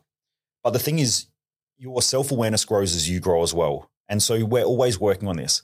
I believe that the first step in order to living a great life is the first thing you've got to do is find yourself. But I also believe that as a kid, we lose ourselves to give us a lifelong mission to find ourselves again. Okay? That's cool. Yeah, because most people spend their whole life looking for themselves. But we lose it. And I see this where people go, oh, it's my parents and this shit happened and that's the reason why I feel like I've lost myself. Bullshit. Every human being loses themselves for the sole purpose of finding themselves again. And that's what we call life, right? It's a life. Yeah. You could call that the life purpose. It's life's purpose. But like for me, what I'm saying is, well, like, do purposes change or is it one purpose? Because I feel like I can have a purpose and I know what I'm like. My thoughts, feelings, emotions change. In 5 years, maybe it'll be something completely different. But I feel like the way people throw around the term purpose differs a lot. It could. I mean, if I spent probably 15 minutes with you, I could get your values pretty clear, figure out that purpose and see if it sticks. And I think most of the time it etches itself. Like I'm 100% sure my purpose in life is to help people perform better. And then my mission in life is to build businesses that help people perform better. So I'm 100% clear with that. I'm certain of it. There's no doubt in my mind that that's the thing that I do every fucking day. My mind is onto that 24/7. And, whether I'm sitting down and watching TV, it's like, right, what are they doing? So if I'm watching a movie or something, I'm analyzing. Most of the time I'll watch movies that are based on true stories. I'm analyzing how are they performing? Why are they performing that way? What values would they have? What are the conflicts the internal conflicts? How do they deal with them? Why are they doing that? That I just love it and I thrive on it. and I can have a 2-minute conversation with someone and I'm picking up all that shit straight away. Like my brain just latches onto it. Whereas I was working with a client of mine a while ago and he's been a client with me for 5 years now. Started off $1.5 million turnover, something like that. Now they're pushing, I think it's around about 14. He just bought a new yacht. Really, really awesome dude, down to earth, trade-based business. And when I was working with him, the first time I was helping him get clear with this map, he's like, I don't know my purpose. And I was like, right, we got clear with these values. I put pressure on him because the fastest way to do it is to put pressure on someone because I'll spit it out without the bullshit. And he just said to me, I'm like, cool, what's your purpose in life? And he's like, I don't know, man. I just want to do fucking cool shit with cool people. And I was like, cool, there it is. It's that simple. See, that for me, what I think, there's two things when you talk about values comes to mind. There's one is freedom. And although I bet that's probably a common one that people say, but to me, you look back at my life, it's always been freedom. I won't do anything I don't want to do. I've created a life where I don't have to answer to anyone. I work when I work long and I work hard, but I do the things I want to do. And the other thing that comes to mind is fun and experience. Them two things. But it's like, I feel like for me, there's a special purpose here that my purpose is almost to discover that purpose. And that goes back to your, than that. Yeah, It'll be deeper than that, right? Yeah. Because anyone who wants freedom, there's normally something that's trapping them, right? Because that's the counterbalancer. And our brain is always balancing itself. So when we're trapped, we crave freedom. But when we're free, we normally create something in order to trap us again, whether it's a thought, whether it's an idea, whether it's a business or something. Yeah. Like as a business owner, whether we like it or not, we're never free. There's always a trap, right? That's why I hate the term financial freedom. It's easy to sell to the masses. But the truth is, like, you know this, right? You make more money, but there is more responsibilities. There's more accountabilities. If it's what you enjoy, though, you don't see it as being that because it's part of your values. Exactly. So when we're living our values, we're more emotionally stable and we just see it as being on the way, not in the way. Whereas when it's in the way, it's normally outside of our values, or we have implanted values and fantasies that drive our behavior.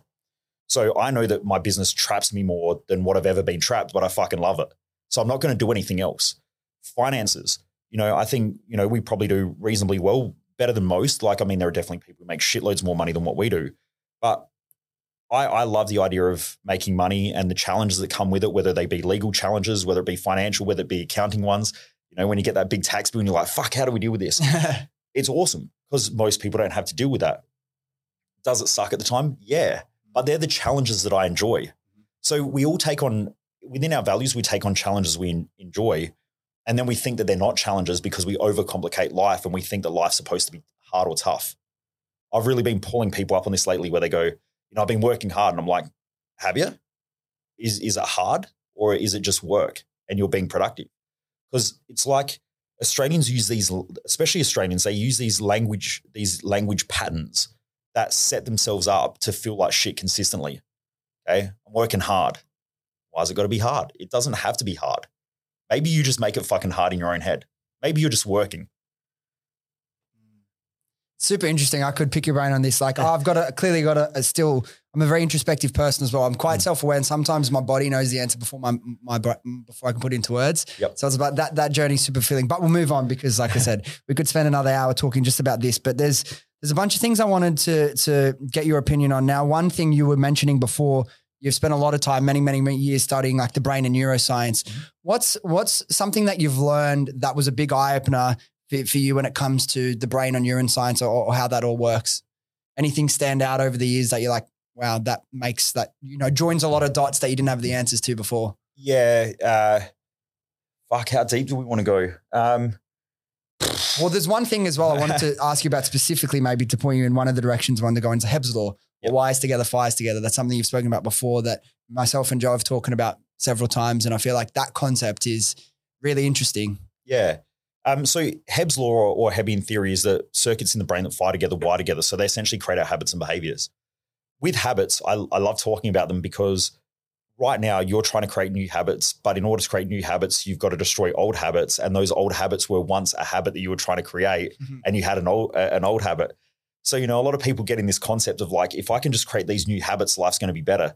But at some point you're going to look at that habit and go, that's actually a really shit habit that I have that I need to change. And I think that that's really cool. And that's why it took me a long, long time. Like I turned 40 this year. It's taken me 39 years really, maybe 38 to sit here and go, it's the process. And everyone says it, but I never got it because I was always like, I would have these statements, which was like, if then I'll. So if I make more money, then I'll be more fulfilled. If I have more holidays, then I'll feel better. Like if my body looks like this, then I'll do. You're always creating some time in the future that doesn't exist yet. Everyone does that. Most people, right? Yeah, most people. But all you're doing is you're taking a present moment. You're thinking that the present moment is shit and that some point in the future is going to be better because you've done something different. The truth is the future is going to be the same as what it is right now because the one thing that needs to change isn't changing, and that's how you think about shit. So what I realized was the only thing that exists in the human experience is right now. So if right now you can't enjoy shit, you are not going to enjoy your future. The moment that you say, fuck it, I'm changing, is the moment that it changes. And Jess and I, went through this period of the business. Like we had COVID, the shit went rough. We were quite good. We pivoted really quickly. We went straight online. We were one of the first people in the world to live stream events and stuff like that. So we did quite well. But we had this stage where we went from 16 staff, we dropped back to, we kept one staff member, myself and Jess, and then we rebuilt and regrew because we had to. We kept on to too much. We held on to too much dead wood. But we dropped into a bit of a financial, not hole because we've got investments and stuff. But the business dropped into a bit of a financial hole. And I just remember going through this stage where life just got tough. And it got tough not because it was tough. It's just because we were weak. And, Jess would wake up in the morning and I'd go, how'd you sleep? And she'd go, oh, good. Oh, fuck, I got to get this shit done. And it was like our languaging shifted. And I would do the same. Jess was like, I noticed she didn't sleep well last night. I'm like, yeah, fuck, I couldn't sleep. I was a bit stressed and blah, blah, blah. And the whole day was just like this heavy energy. And then what I noticed was we were watching more TV, we were more burnt out, I'm eating more shit food, I put on a bit more weight. And I was just like, everything just got heavy. And even though I'm like this expert in my field, right, I had still forgotten simple principles, it's so easy for everyone. And that's why I tell people I'm just a normal person. Like people come to my events and they go, you're so inspiring. And I'm like, I'm just a normal dude. That's why I like hanging out with people. I go out and have coffees with our participants. Why? Because I'm a normal person who knows a lot of shit about one skill set. I'm dumb as fuck at most other things, right? So I'm not Jesus. I don't walk on water and I just want to be treated like a normal person. And I think everyone has amazing skill sets and they'll have some things that they do extremely well, but most of the things in life they're going to be extremely shit at. The faster they accept that they're shit at most things and they're really good at a couple of things, if they do that, they'll actually end up living a great life. So we went through this period. Everything's really tough and it became a habit, right? So Hebb's law, circuits in the brain that fire together, wire together. And this one morning, I remember the alarm went off. I got out of bed. I rolled over, put my feet on the carpet and the carpet felt really soft and spongy. And I stopped and I look around the bedroom and I thought, do you know the house that we live in would have been my dream as a kid growing up? Like we grew up in a low socioeconomic area, and we're living now on a lake, nice old, it's an older house, but nice area and stuff like that. And I was like, oh. And I just smiled a little bit. And then I looked across and Jess was like half asleep with probably drool half like coming out of her mouth. And, your partner's got their fucking hair everywhere and shit in the morning. And I was like, I've got this amazing human being that's stuck with me through thick and thin. The person that I probably admire more than anyone because she's had to put up with me and I'm a tough dude to deal with because I'm like slightly mental and chaotic and entrepreneurial, right? And it's like I just realized how fucking awesome life was. And everything shifted. And then I remember Jess waking up that morning and I just said, it stops today. That's it. It stops. No more talking shit. Nothing's bad. Nothing's a fucking problem. We can always fix anything. Like we've gone through one of the hardest stages in business and we've come out the other side. We didn't fold. Everything's still fine. The fuck are we worried about? Let's do this. And then all of a sudden all of our patterns just shifted that moment. And what it made me realize is how easy it is for people to get stuck in shitty patterns and reinforce them through that theory of Hebb's law. And it becomes a habit, just their thinking, their emotions, their actions and their behaviors and the way they respond to things all become this habit that probably they can just break in an absolute moment if they just make the decision to change it. It just takes that moment. I read a quote one time that stuck with me. Like real growth is when you realize you're sick of your own shit. Mm-hmm. Like why do we continue to, because it goes back to exactly what you said before. And this is probably applies to most people listening. We know what to do and what we should be doing, but you just don't do it, right? So it's just realizing and catching yourself. And to me, I always go like, is this how, like, if I think about the type of person I want to be and where I want to go in life, is this how that person behaves, thinks, you know, who I spend my time with, what I do, how I speak? No, it's not. Then fucking stop. But how do you shorten that amount of time it takes people to realize and snap themselves out? Okay, here's something that's mind-blowing for most people, and there are going to probably be a lot of people who listen to this this statement alone will probably fucking piss them off. And I know I've got critical feedback on this by people because it's true, but they don't want to admit it. And that is that if you go and study lots of different fields of science, you find that there are lots of things that we can relate to human behavior. And so if you look at biology, no living organism does things that's detrimental to its own safety and survival or its own purpose, right? So if you get a petri dish and you put a single bacterium without a brain or a bacteria, you put a toxin next to it and it'll move away from the toxin.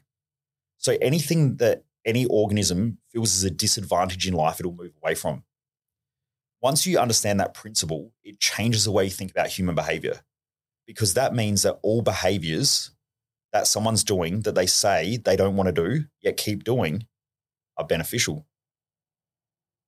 But no one ever asks them the question, what benefits do you get from doing that thing? When you realize that they do shit that's beneficial to them and they keep judging it as, I don't want to do this anymore. But no one's actually asked them what the benefits are. And our society reinforces shitty patterns by saying to people, well, this is bad, this is wrong, this shouldn't happen. And so then people feel guilty and ashamed and bad. And so they blame and complain. And then our society reinforces that when someone's struggling and they're suffering, we go and support them and nurture them. You're just reinforcing a pattern, because if I feel bad about myself and now I repeat a behavior or I repeat something or I feel a certain way, everyone comes in and supports me, which is a good thing, right? Like it makes them feel better. But does it change the behavior? Also, is it harming? Like maybe it's, you know, they're doing what's going to make them feel better in this moment, but is it harming them long term? And that's the problem though, right? So I'll give you a couple of different examples if you don't mind, because I think that it'll really hit home, and hopefully it helps some of the people who are listening. But if you understand that a common human behavior principle is that humans only do things that they perceive are beneficial, full stop, no exceptions. Then from there, when someone comes to me and they say, I have this pattern of behavior and it's bad, it's wrong, it's fucked, I hate it. What you realize is that they're saying that, but they've never really reflected on what the actual benefits are of why they keep doing it. That negative thing, right? Yep. In that moment. Yep. When you know that, you can actually help them through it, because once you show them all the benefits, they go, oh shit. And then you can actually define the disadvantages of each of the benefits that they have, and you kill the habit or the pattern. So I had someone ages ago where they came to me and they were diagnosed with an anxiety disorder. Now, anxiety is normally, most commonly, if it's diagnosed correctly, is normally a response that happens due to time pressure, right? So if you're stuck in traffic and you know you got to be somewhere, you'll start getting anxious in most cases. If you just chilled out, maybe if you smoke weed or whatever, you might not be. You'll probably be chilled out. But if you're someone who's running late, you'll normally start to feel a bit anxious. If you put yourself in environments where there's a fear response, you'll probably start to feel a bit anxious. It's normally a time response related to something. So this person comes in and says, you know, I've had this anxiety disorder. I want to get rid of it. How can I help? Like, it keeps getting triggered, and it's been diagnosed as social anxiety. I went, okay, cool. Let's explore, because I don't know. It could be right? There's always exceptions to rules, so I'm always inquisitive, right? I'm not a black and white like this is that. So I asked her some questions, and I was like, cool. So tell me when it happened. Something that's also interesting is that humans generalize things. So if you take a child out and you're teaching to cross the road and you say, look left, look right, look left, look right, and you say, see that thing there, we've got to wait for that to go before we cross. The child looks at it and it's this red Holden Commodore and it's coming along. Now, if the child was specific, next time the child goes to cross the road by itself, there's a white Toyota Ute coming down the road. It steps out in front of it, dies. Because it was specific. Mum said don't cross the road and pointed to red Commodore, therefore red Commodore is bad, but white Toyota Ute, no problem. So our brain goes, big boxy thing, don't step in front of. Survival response.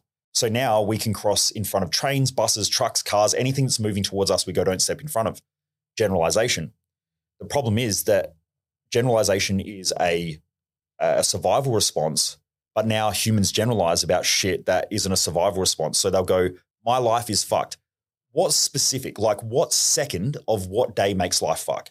You know, someone says, I've had a shit day. How many minutes in a day? Is it 18? I can't even remember off the top of my head. But it's heaps, right? So when someone says... Joe, look that up. I've always wanted to do that. Got it? Nah, I'm just joking. It's 1440. Yeah, that's right. So there's 1440 minutes. Cool. So 1400 minutes in a day. When someone... And then how many seconds? Multiply that by another 60.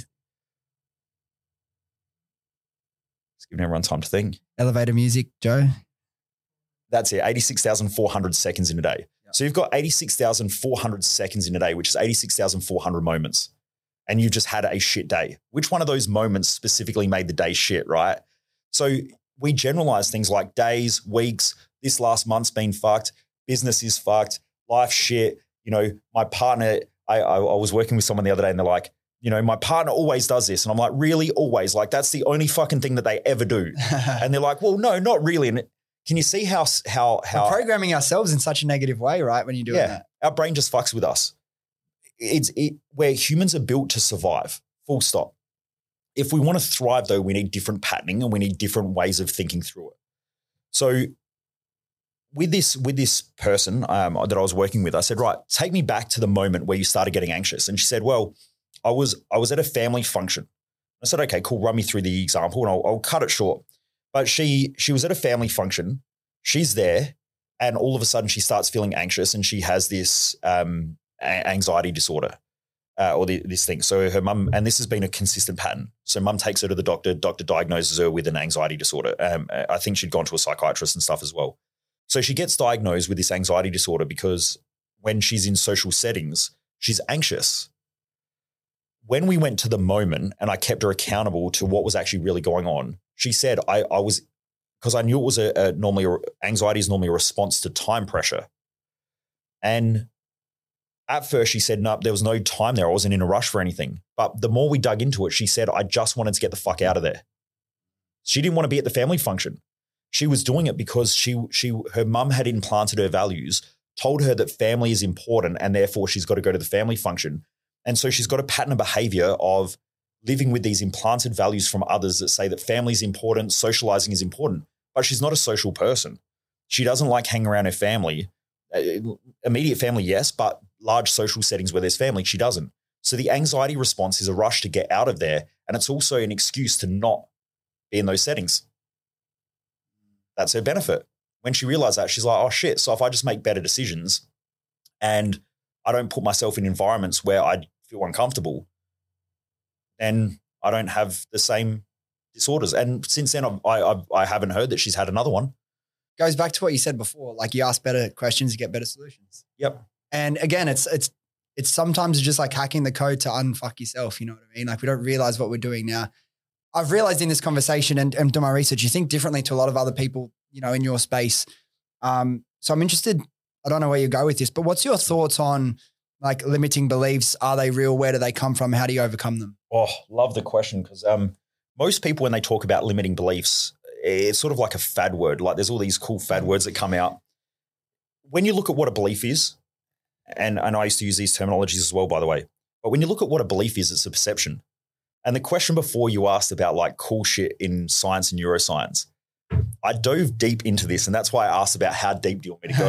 And if you don't mind me touching on it, because I'll just fuck with your head and rattle some people on here. So when you look at what a belief is, you go, okay, what is a belief? Now, a belief is a generalization about something, right? So we can make a belief about cars, about people, about life, about money or whatever.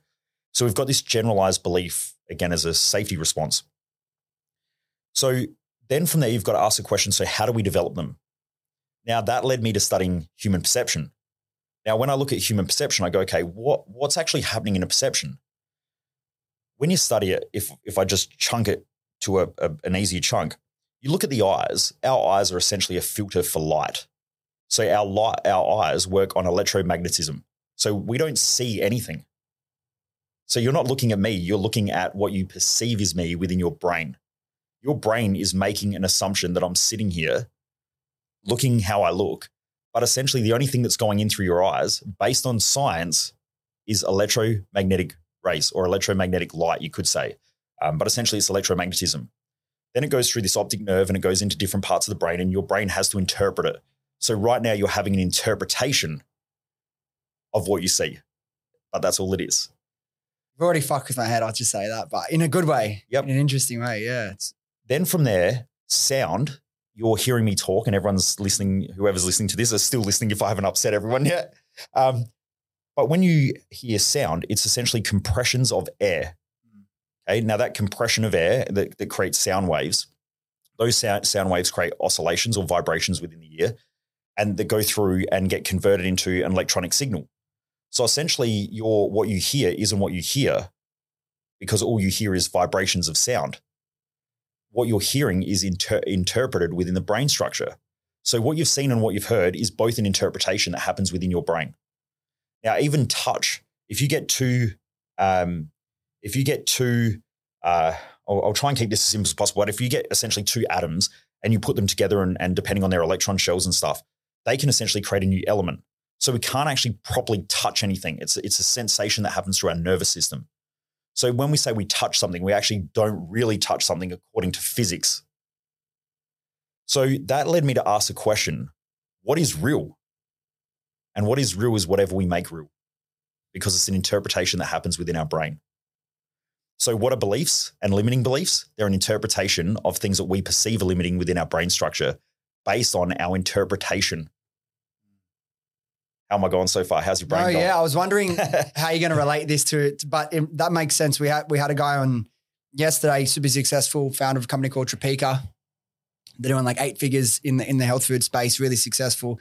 And one of his tools he would use, it kind of linked. It's like, if I'm ever stuck, the only person that needs to understand the story inside my head and believe it is me. If I understand it and I'm happy with it, then I don't need to justify why I'm doing what I'm doing to everyone else. Mm-hmm. So it's like, if you take what you said and you boil it down and like, you have power to create and perceive whatever the fuck you want.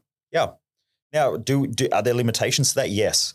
Because if you look at how the brain gets developed and how the brain evolves, we start off as a child, and this comes back to work from the guy who created psychoanalytical theory or psychoanalysis, Sigmund Freud.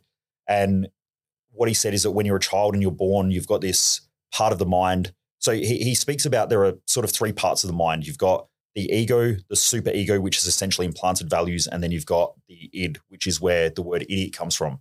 And it means small mind. When you're a child, you're born with the id. And the id is you're run by your emotions. And all emotions are volatile and they're cyclical. So what goes up has to come back down. And what's down eventually goes back up. In order to control our impulses, which essentially are the things that we perceive are pleasurable in the moment, they also create they're normally driven by fear. So anytime someone is impulsive, it's normally driven from fear, which pisses me off because the majority of drug rehab and stuff like that don't even understand that or that theory anyway. Because if you're dealing with someone's impulsiveness, it's normally driven from fear, but they'll deal with the impulse, but very rarely do they deal with the fear, which actually drives the impulse. And everyone knows this because if you have a shitty day at work and you're driving home, you start craving things like beer, food, or something like that. But that's based on the fear or the pain that's been created from the day. It drives the impulse. Okay, so you've got the id. The id is impulsive and it tries to help us avoid fear. So it's survival response. In order to counterbalance that, we have something called the implanted values, which is why if you go to do something crazy, someone else will pop into your mind that'll make you start to feel guilty or ashamed of it because you're like, fuck, if I do this, they're gonna be pissed off or they're gonna judge me. That's trying to counterbalance our id or our emotional response. The same thing happens in opposition where when you're afraid and when you're scared, someone else will pop into our brain that supports us. Okay, so our brain is always trying to counterbalance itself. And then the true definition of ego, and I mean, unfortunately, the industry, no one really researches this shit, but the real etymology or history of the word ego means the true self.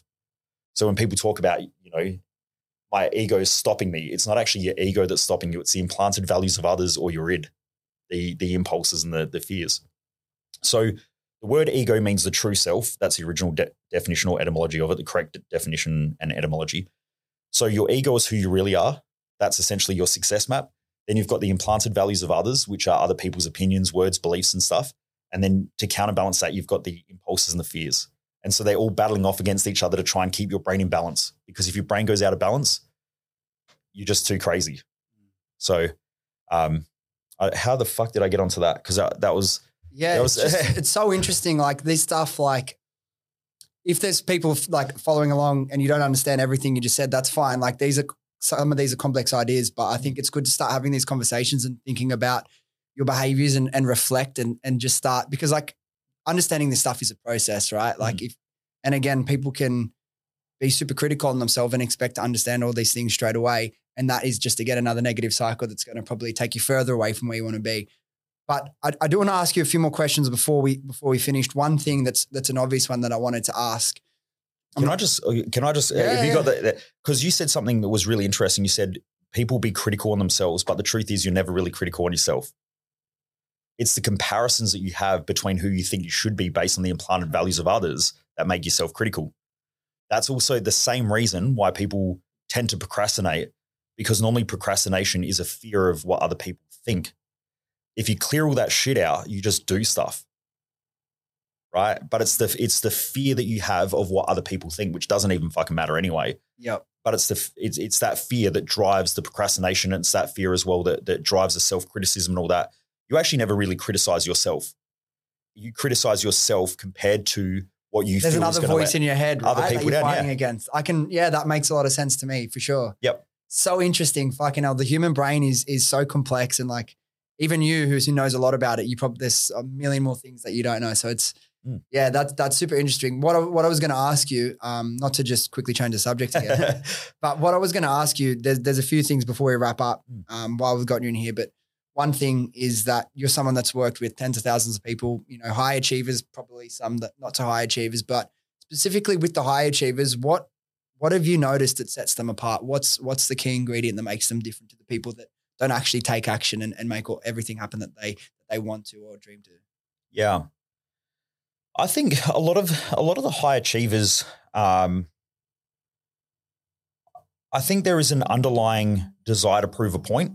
So that's the implanted values of others. But I think they get to a point where they just go, you know what, nothing that I've ever done is good enough anyway. So, you know what, fuck it, I'm going to have a crack.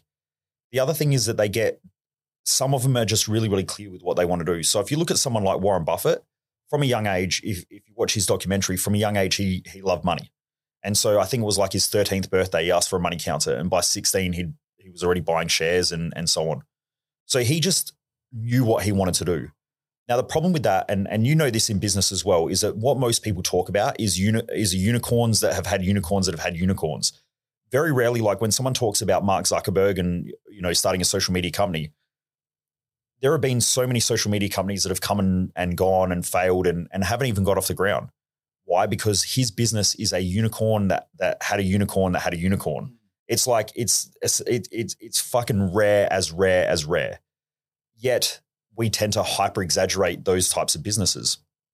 So I think with Warren Buffett, someone like that, it's hyper rare that someone really just says, this is what I want to do with my life, and they just do it.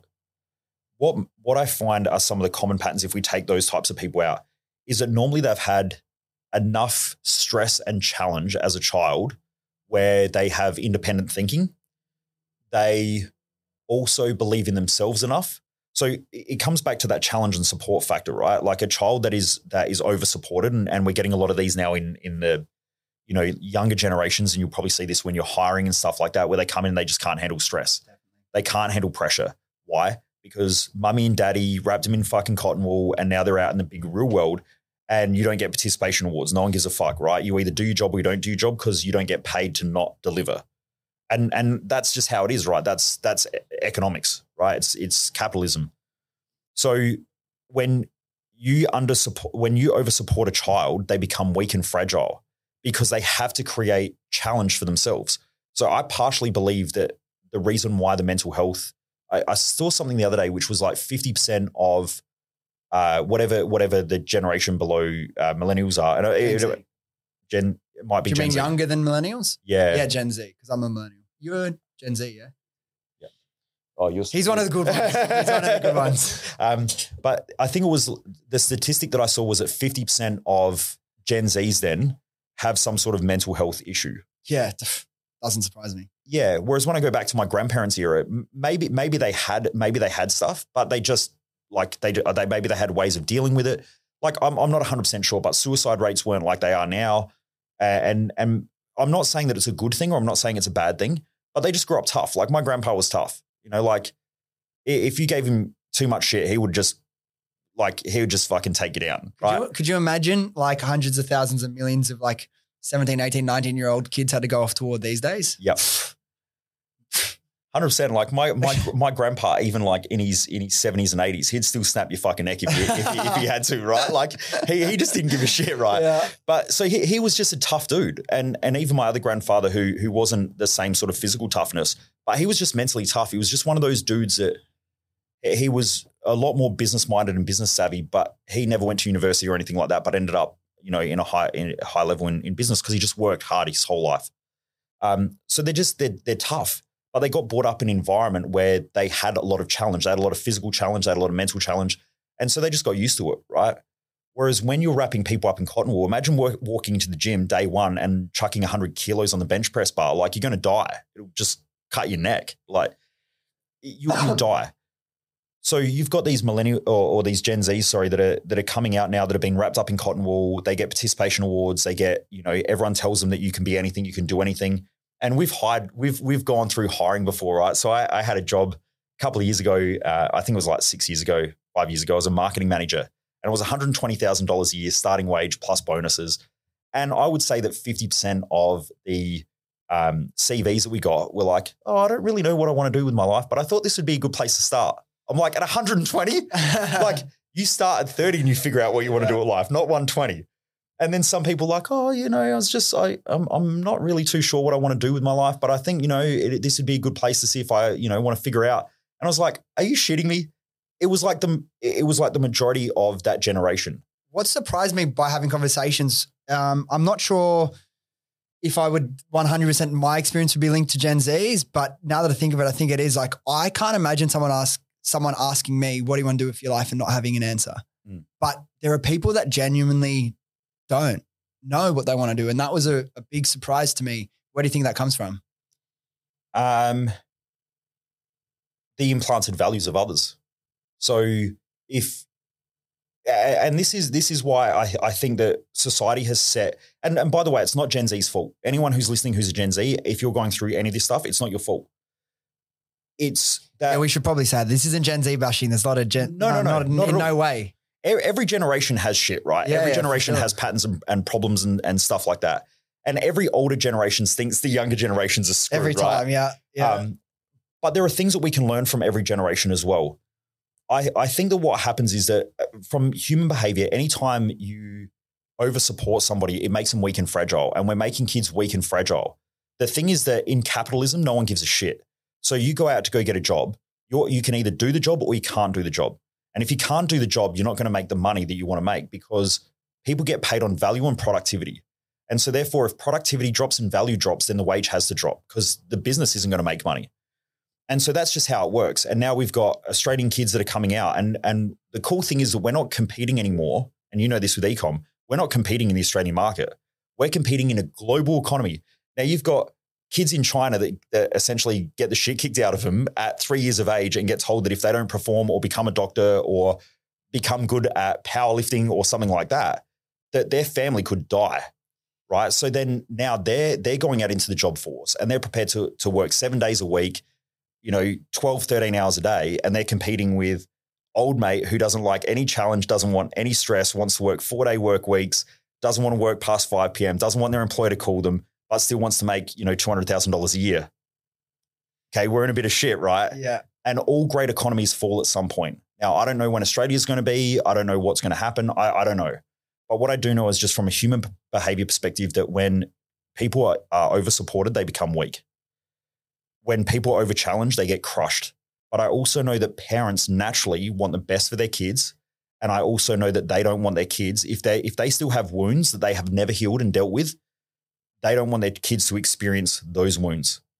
And if we go back and we have a look at the word, just off topic a little bit, but on topic. The word passion means to suffer. So the original etymology of the word means to suffer. So if you go and read Marcus Aurelius's book Meditations and you look at the great authors, they talk about this idea of avoiding passions. And that's because passion is a false benefit when actually it has drawbacks. And like when you start dating someone, you're passionate about them because you only see their good sides, not their shit sides.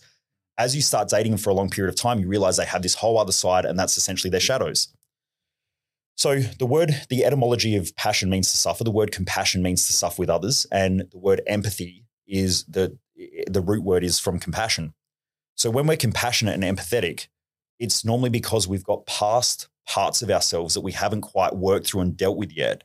And so when we see someone else going through the same thing and we know that there's no benefit to it, we react. Over time, the more you work on yourself, the more you realize that the wounds that you have were beneficial. So when you see other people going through it, you can educate them, you can teach them, but you can't save them because they have to go through it themselves in order to realize that there are benefits in that thing. So now you've got parents who are wounded individuals who now have empathy for their kids. They see their kids going through challenges and they go, I don't want my kids to go through the same challenges I went through. And so they try to protect the kids. But a lot of the time now they're overprotecting, and because they're overprotecting, that's fine until they go to the real world. And the real world is they now have to compete with the kids in China. They now have to compete with a workforce, a marketplace, and you don't get to decide your value. You can say, I think I'm a highly valuable individual that's worth millions.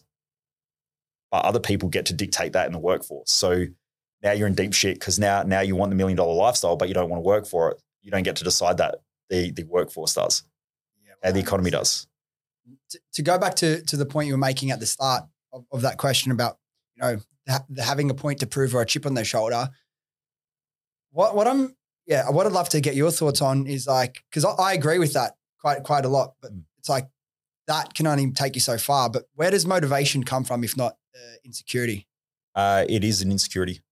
So the cool thing is with your values, when I understand a person's values, you also understand their insecurities. Yeah. Because everything in life, and this is why I love the yin yang principle and why I teach mental balance and mental stability over positive thinking or negative thinking, because positive and negative is almost, they have to be together, right? They're the same thing, but in different parts, two sides of a coin, but same coin. So the yin yang principle essentially says you can't have dark without light. You can't have peace without war. You can't have happiness without unhappiness. Yet when you speak to most people, they're like, I want to be peaceful and happy.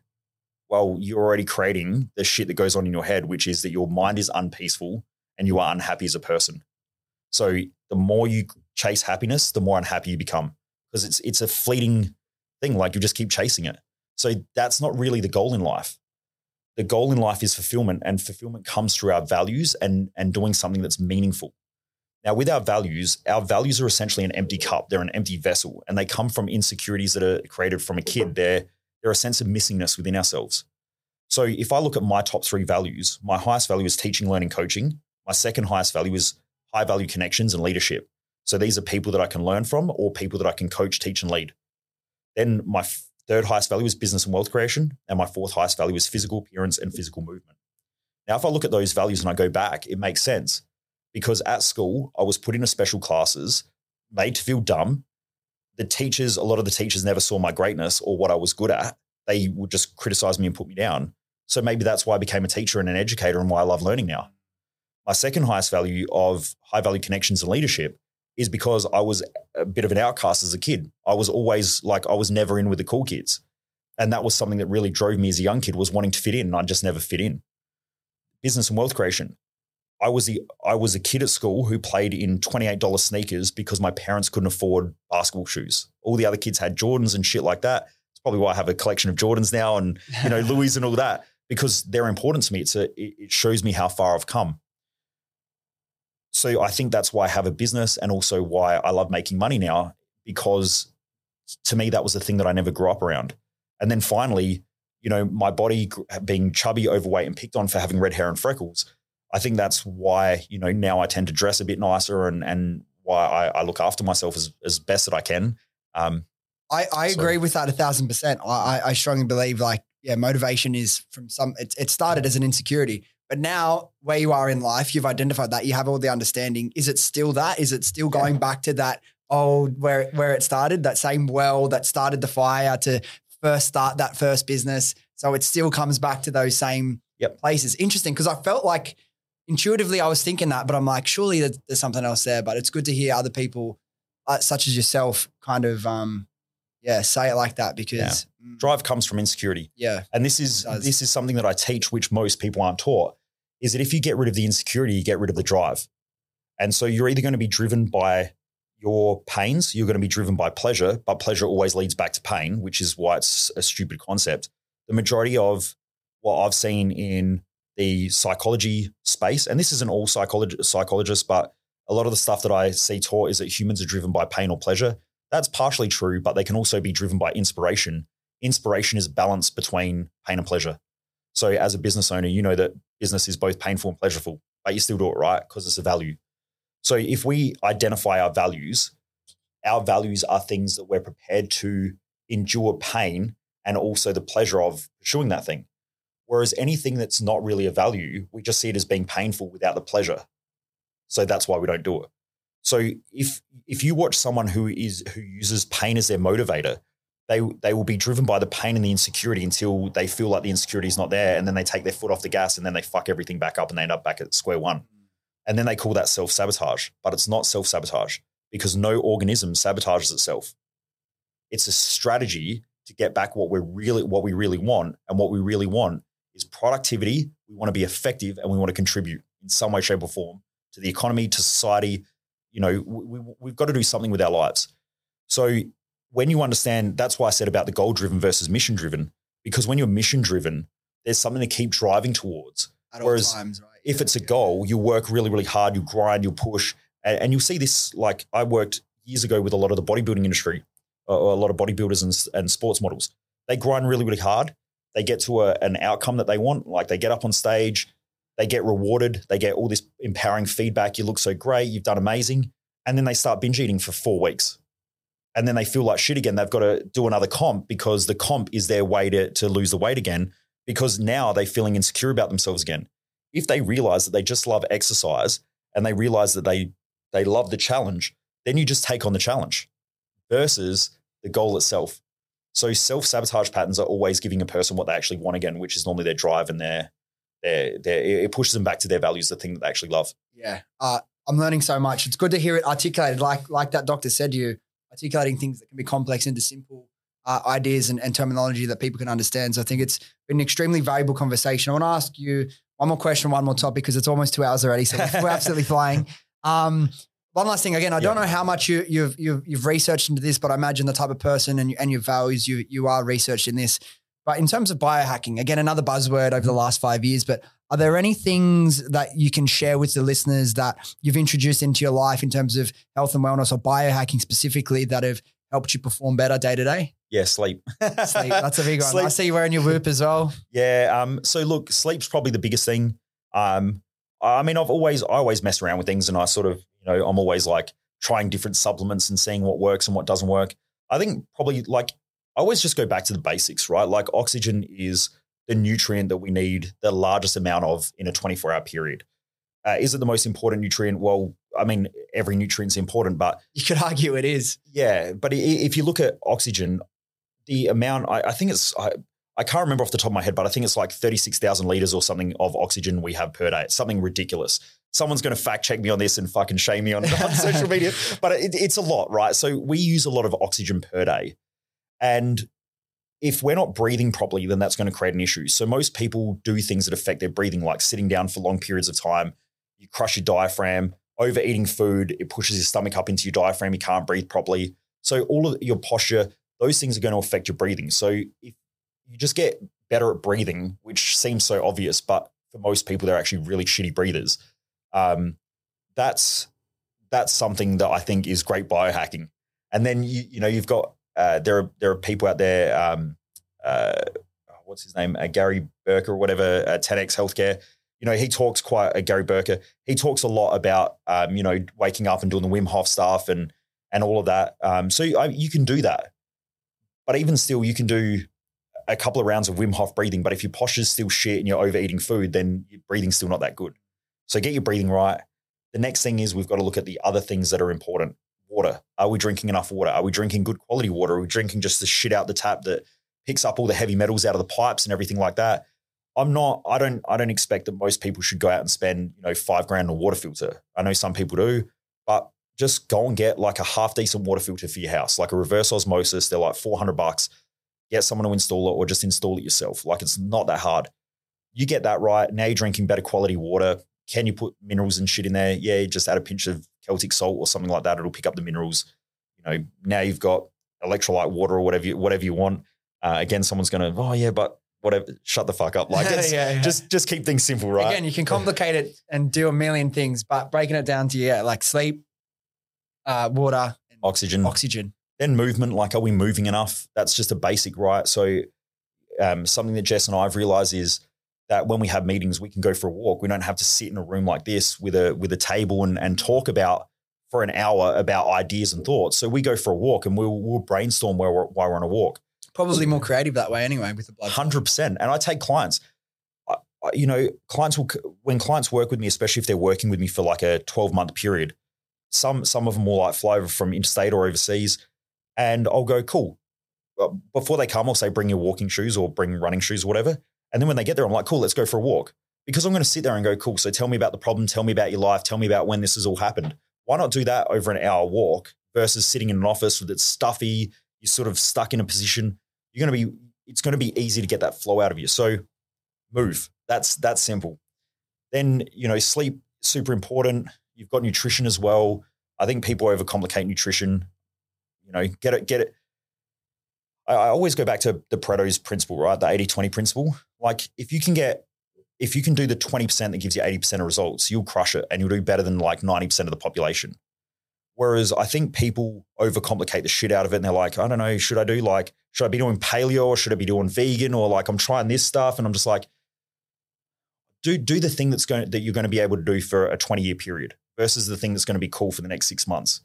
And then start from there and then work backwards and start fine-tuning things. And then you can go get your blood tests. Like we've just gone and got a heap of tests like, genetic testing and all that stuff because I want to learn more about my body. Yeah.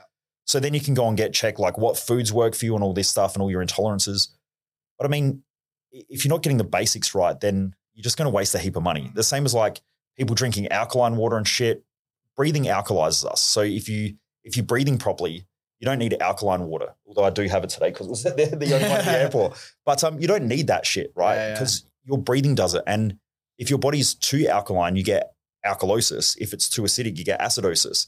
So your body has this very finely tuned ability to keep the acid and alkaline balance right. And it does it through breathing. So it's a sign it's been a long podcast. Sorry. No, it's all good. But so if you catch yourself holding your breath through the day, it's because you're trying to get more acidic. And if you're breathing deeper, it's because you're trying to get more alkaline. So your body does it naturally. So yeah, just keep things simple. Yeah. Well, that's the cue that something else is about to happen. But again, this literally could speak to you for another 4 hours, but we'll have to leave it there. Where's the best place for people to find you? Again, your Instagram is a great resource. Your website is a great resource. Where can people find you to get all this information? You're going to have to cut that bit out. No, look, the best place, if you just Google Michael Mojo, it'll come up. But there's our website. I think we're about to change the domain name anyway, but either look up mojohumanperformanceinstitute.com. That's the business. The mojomaster.com.au. You can Google Michael Mojo 00 on any social media platform apart from Instagram because some prick hacked us on that account. No way. So we had to change the zeros and the O's around, but now, it makes it a bit harder, but you can find me. You'll find me anywhere. I get people who say that all the time. They're like, "Oh, I don't know where to find you," and I'm like, "You just type in." Like literally, what's your resourcefulness these days? Like you can find anything you want about someone. We'll put all your links in the show notes as well for anyone interested in finding out more and learning more about any of the many topics we spoke about today. I had more that we didn't even get a chance to go to. So I'll have to do a part 2 one day down the line. But thanks so much for giving us your time and enjoy the rest of your weekend in Sydney. Awesome. Thank you for having me. Appreciate it. Yeah, for sure. All right, guys, thank you so much for listening. If you enjoyed this episode or you got something out of it, do yourself a favor, do me a favor, do your friends a favor and share this with them and they can come along on this journey with us. Thanks again and I'll see you next time.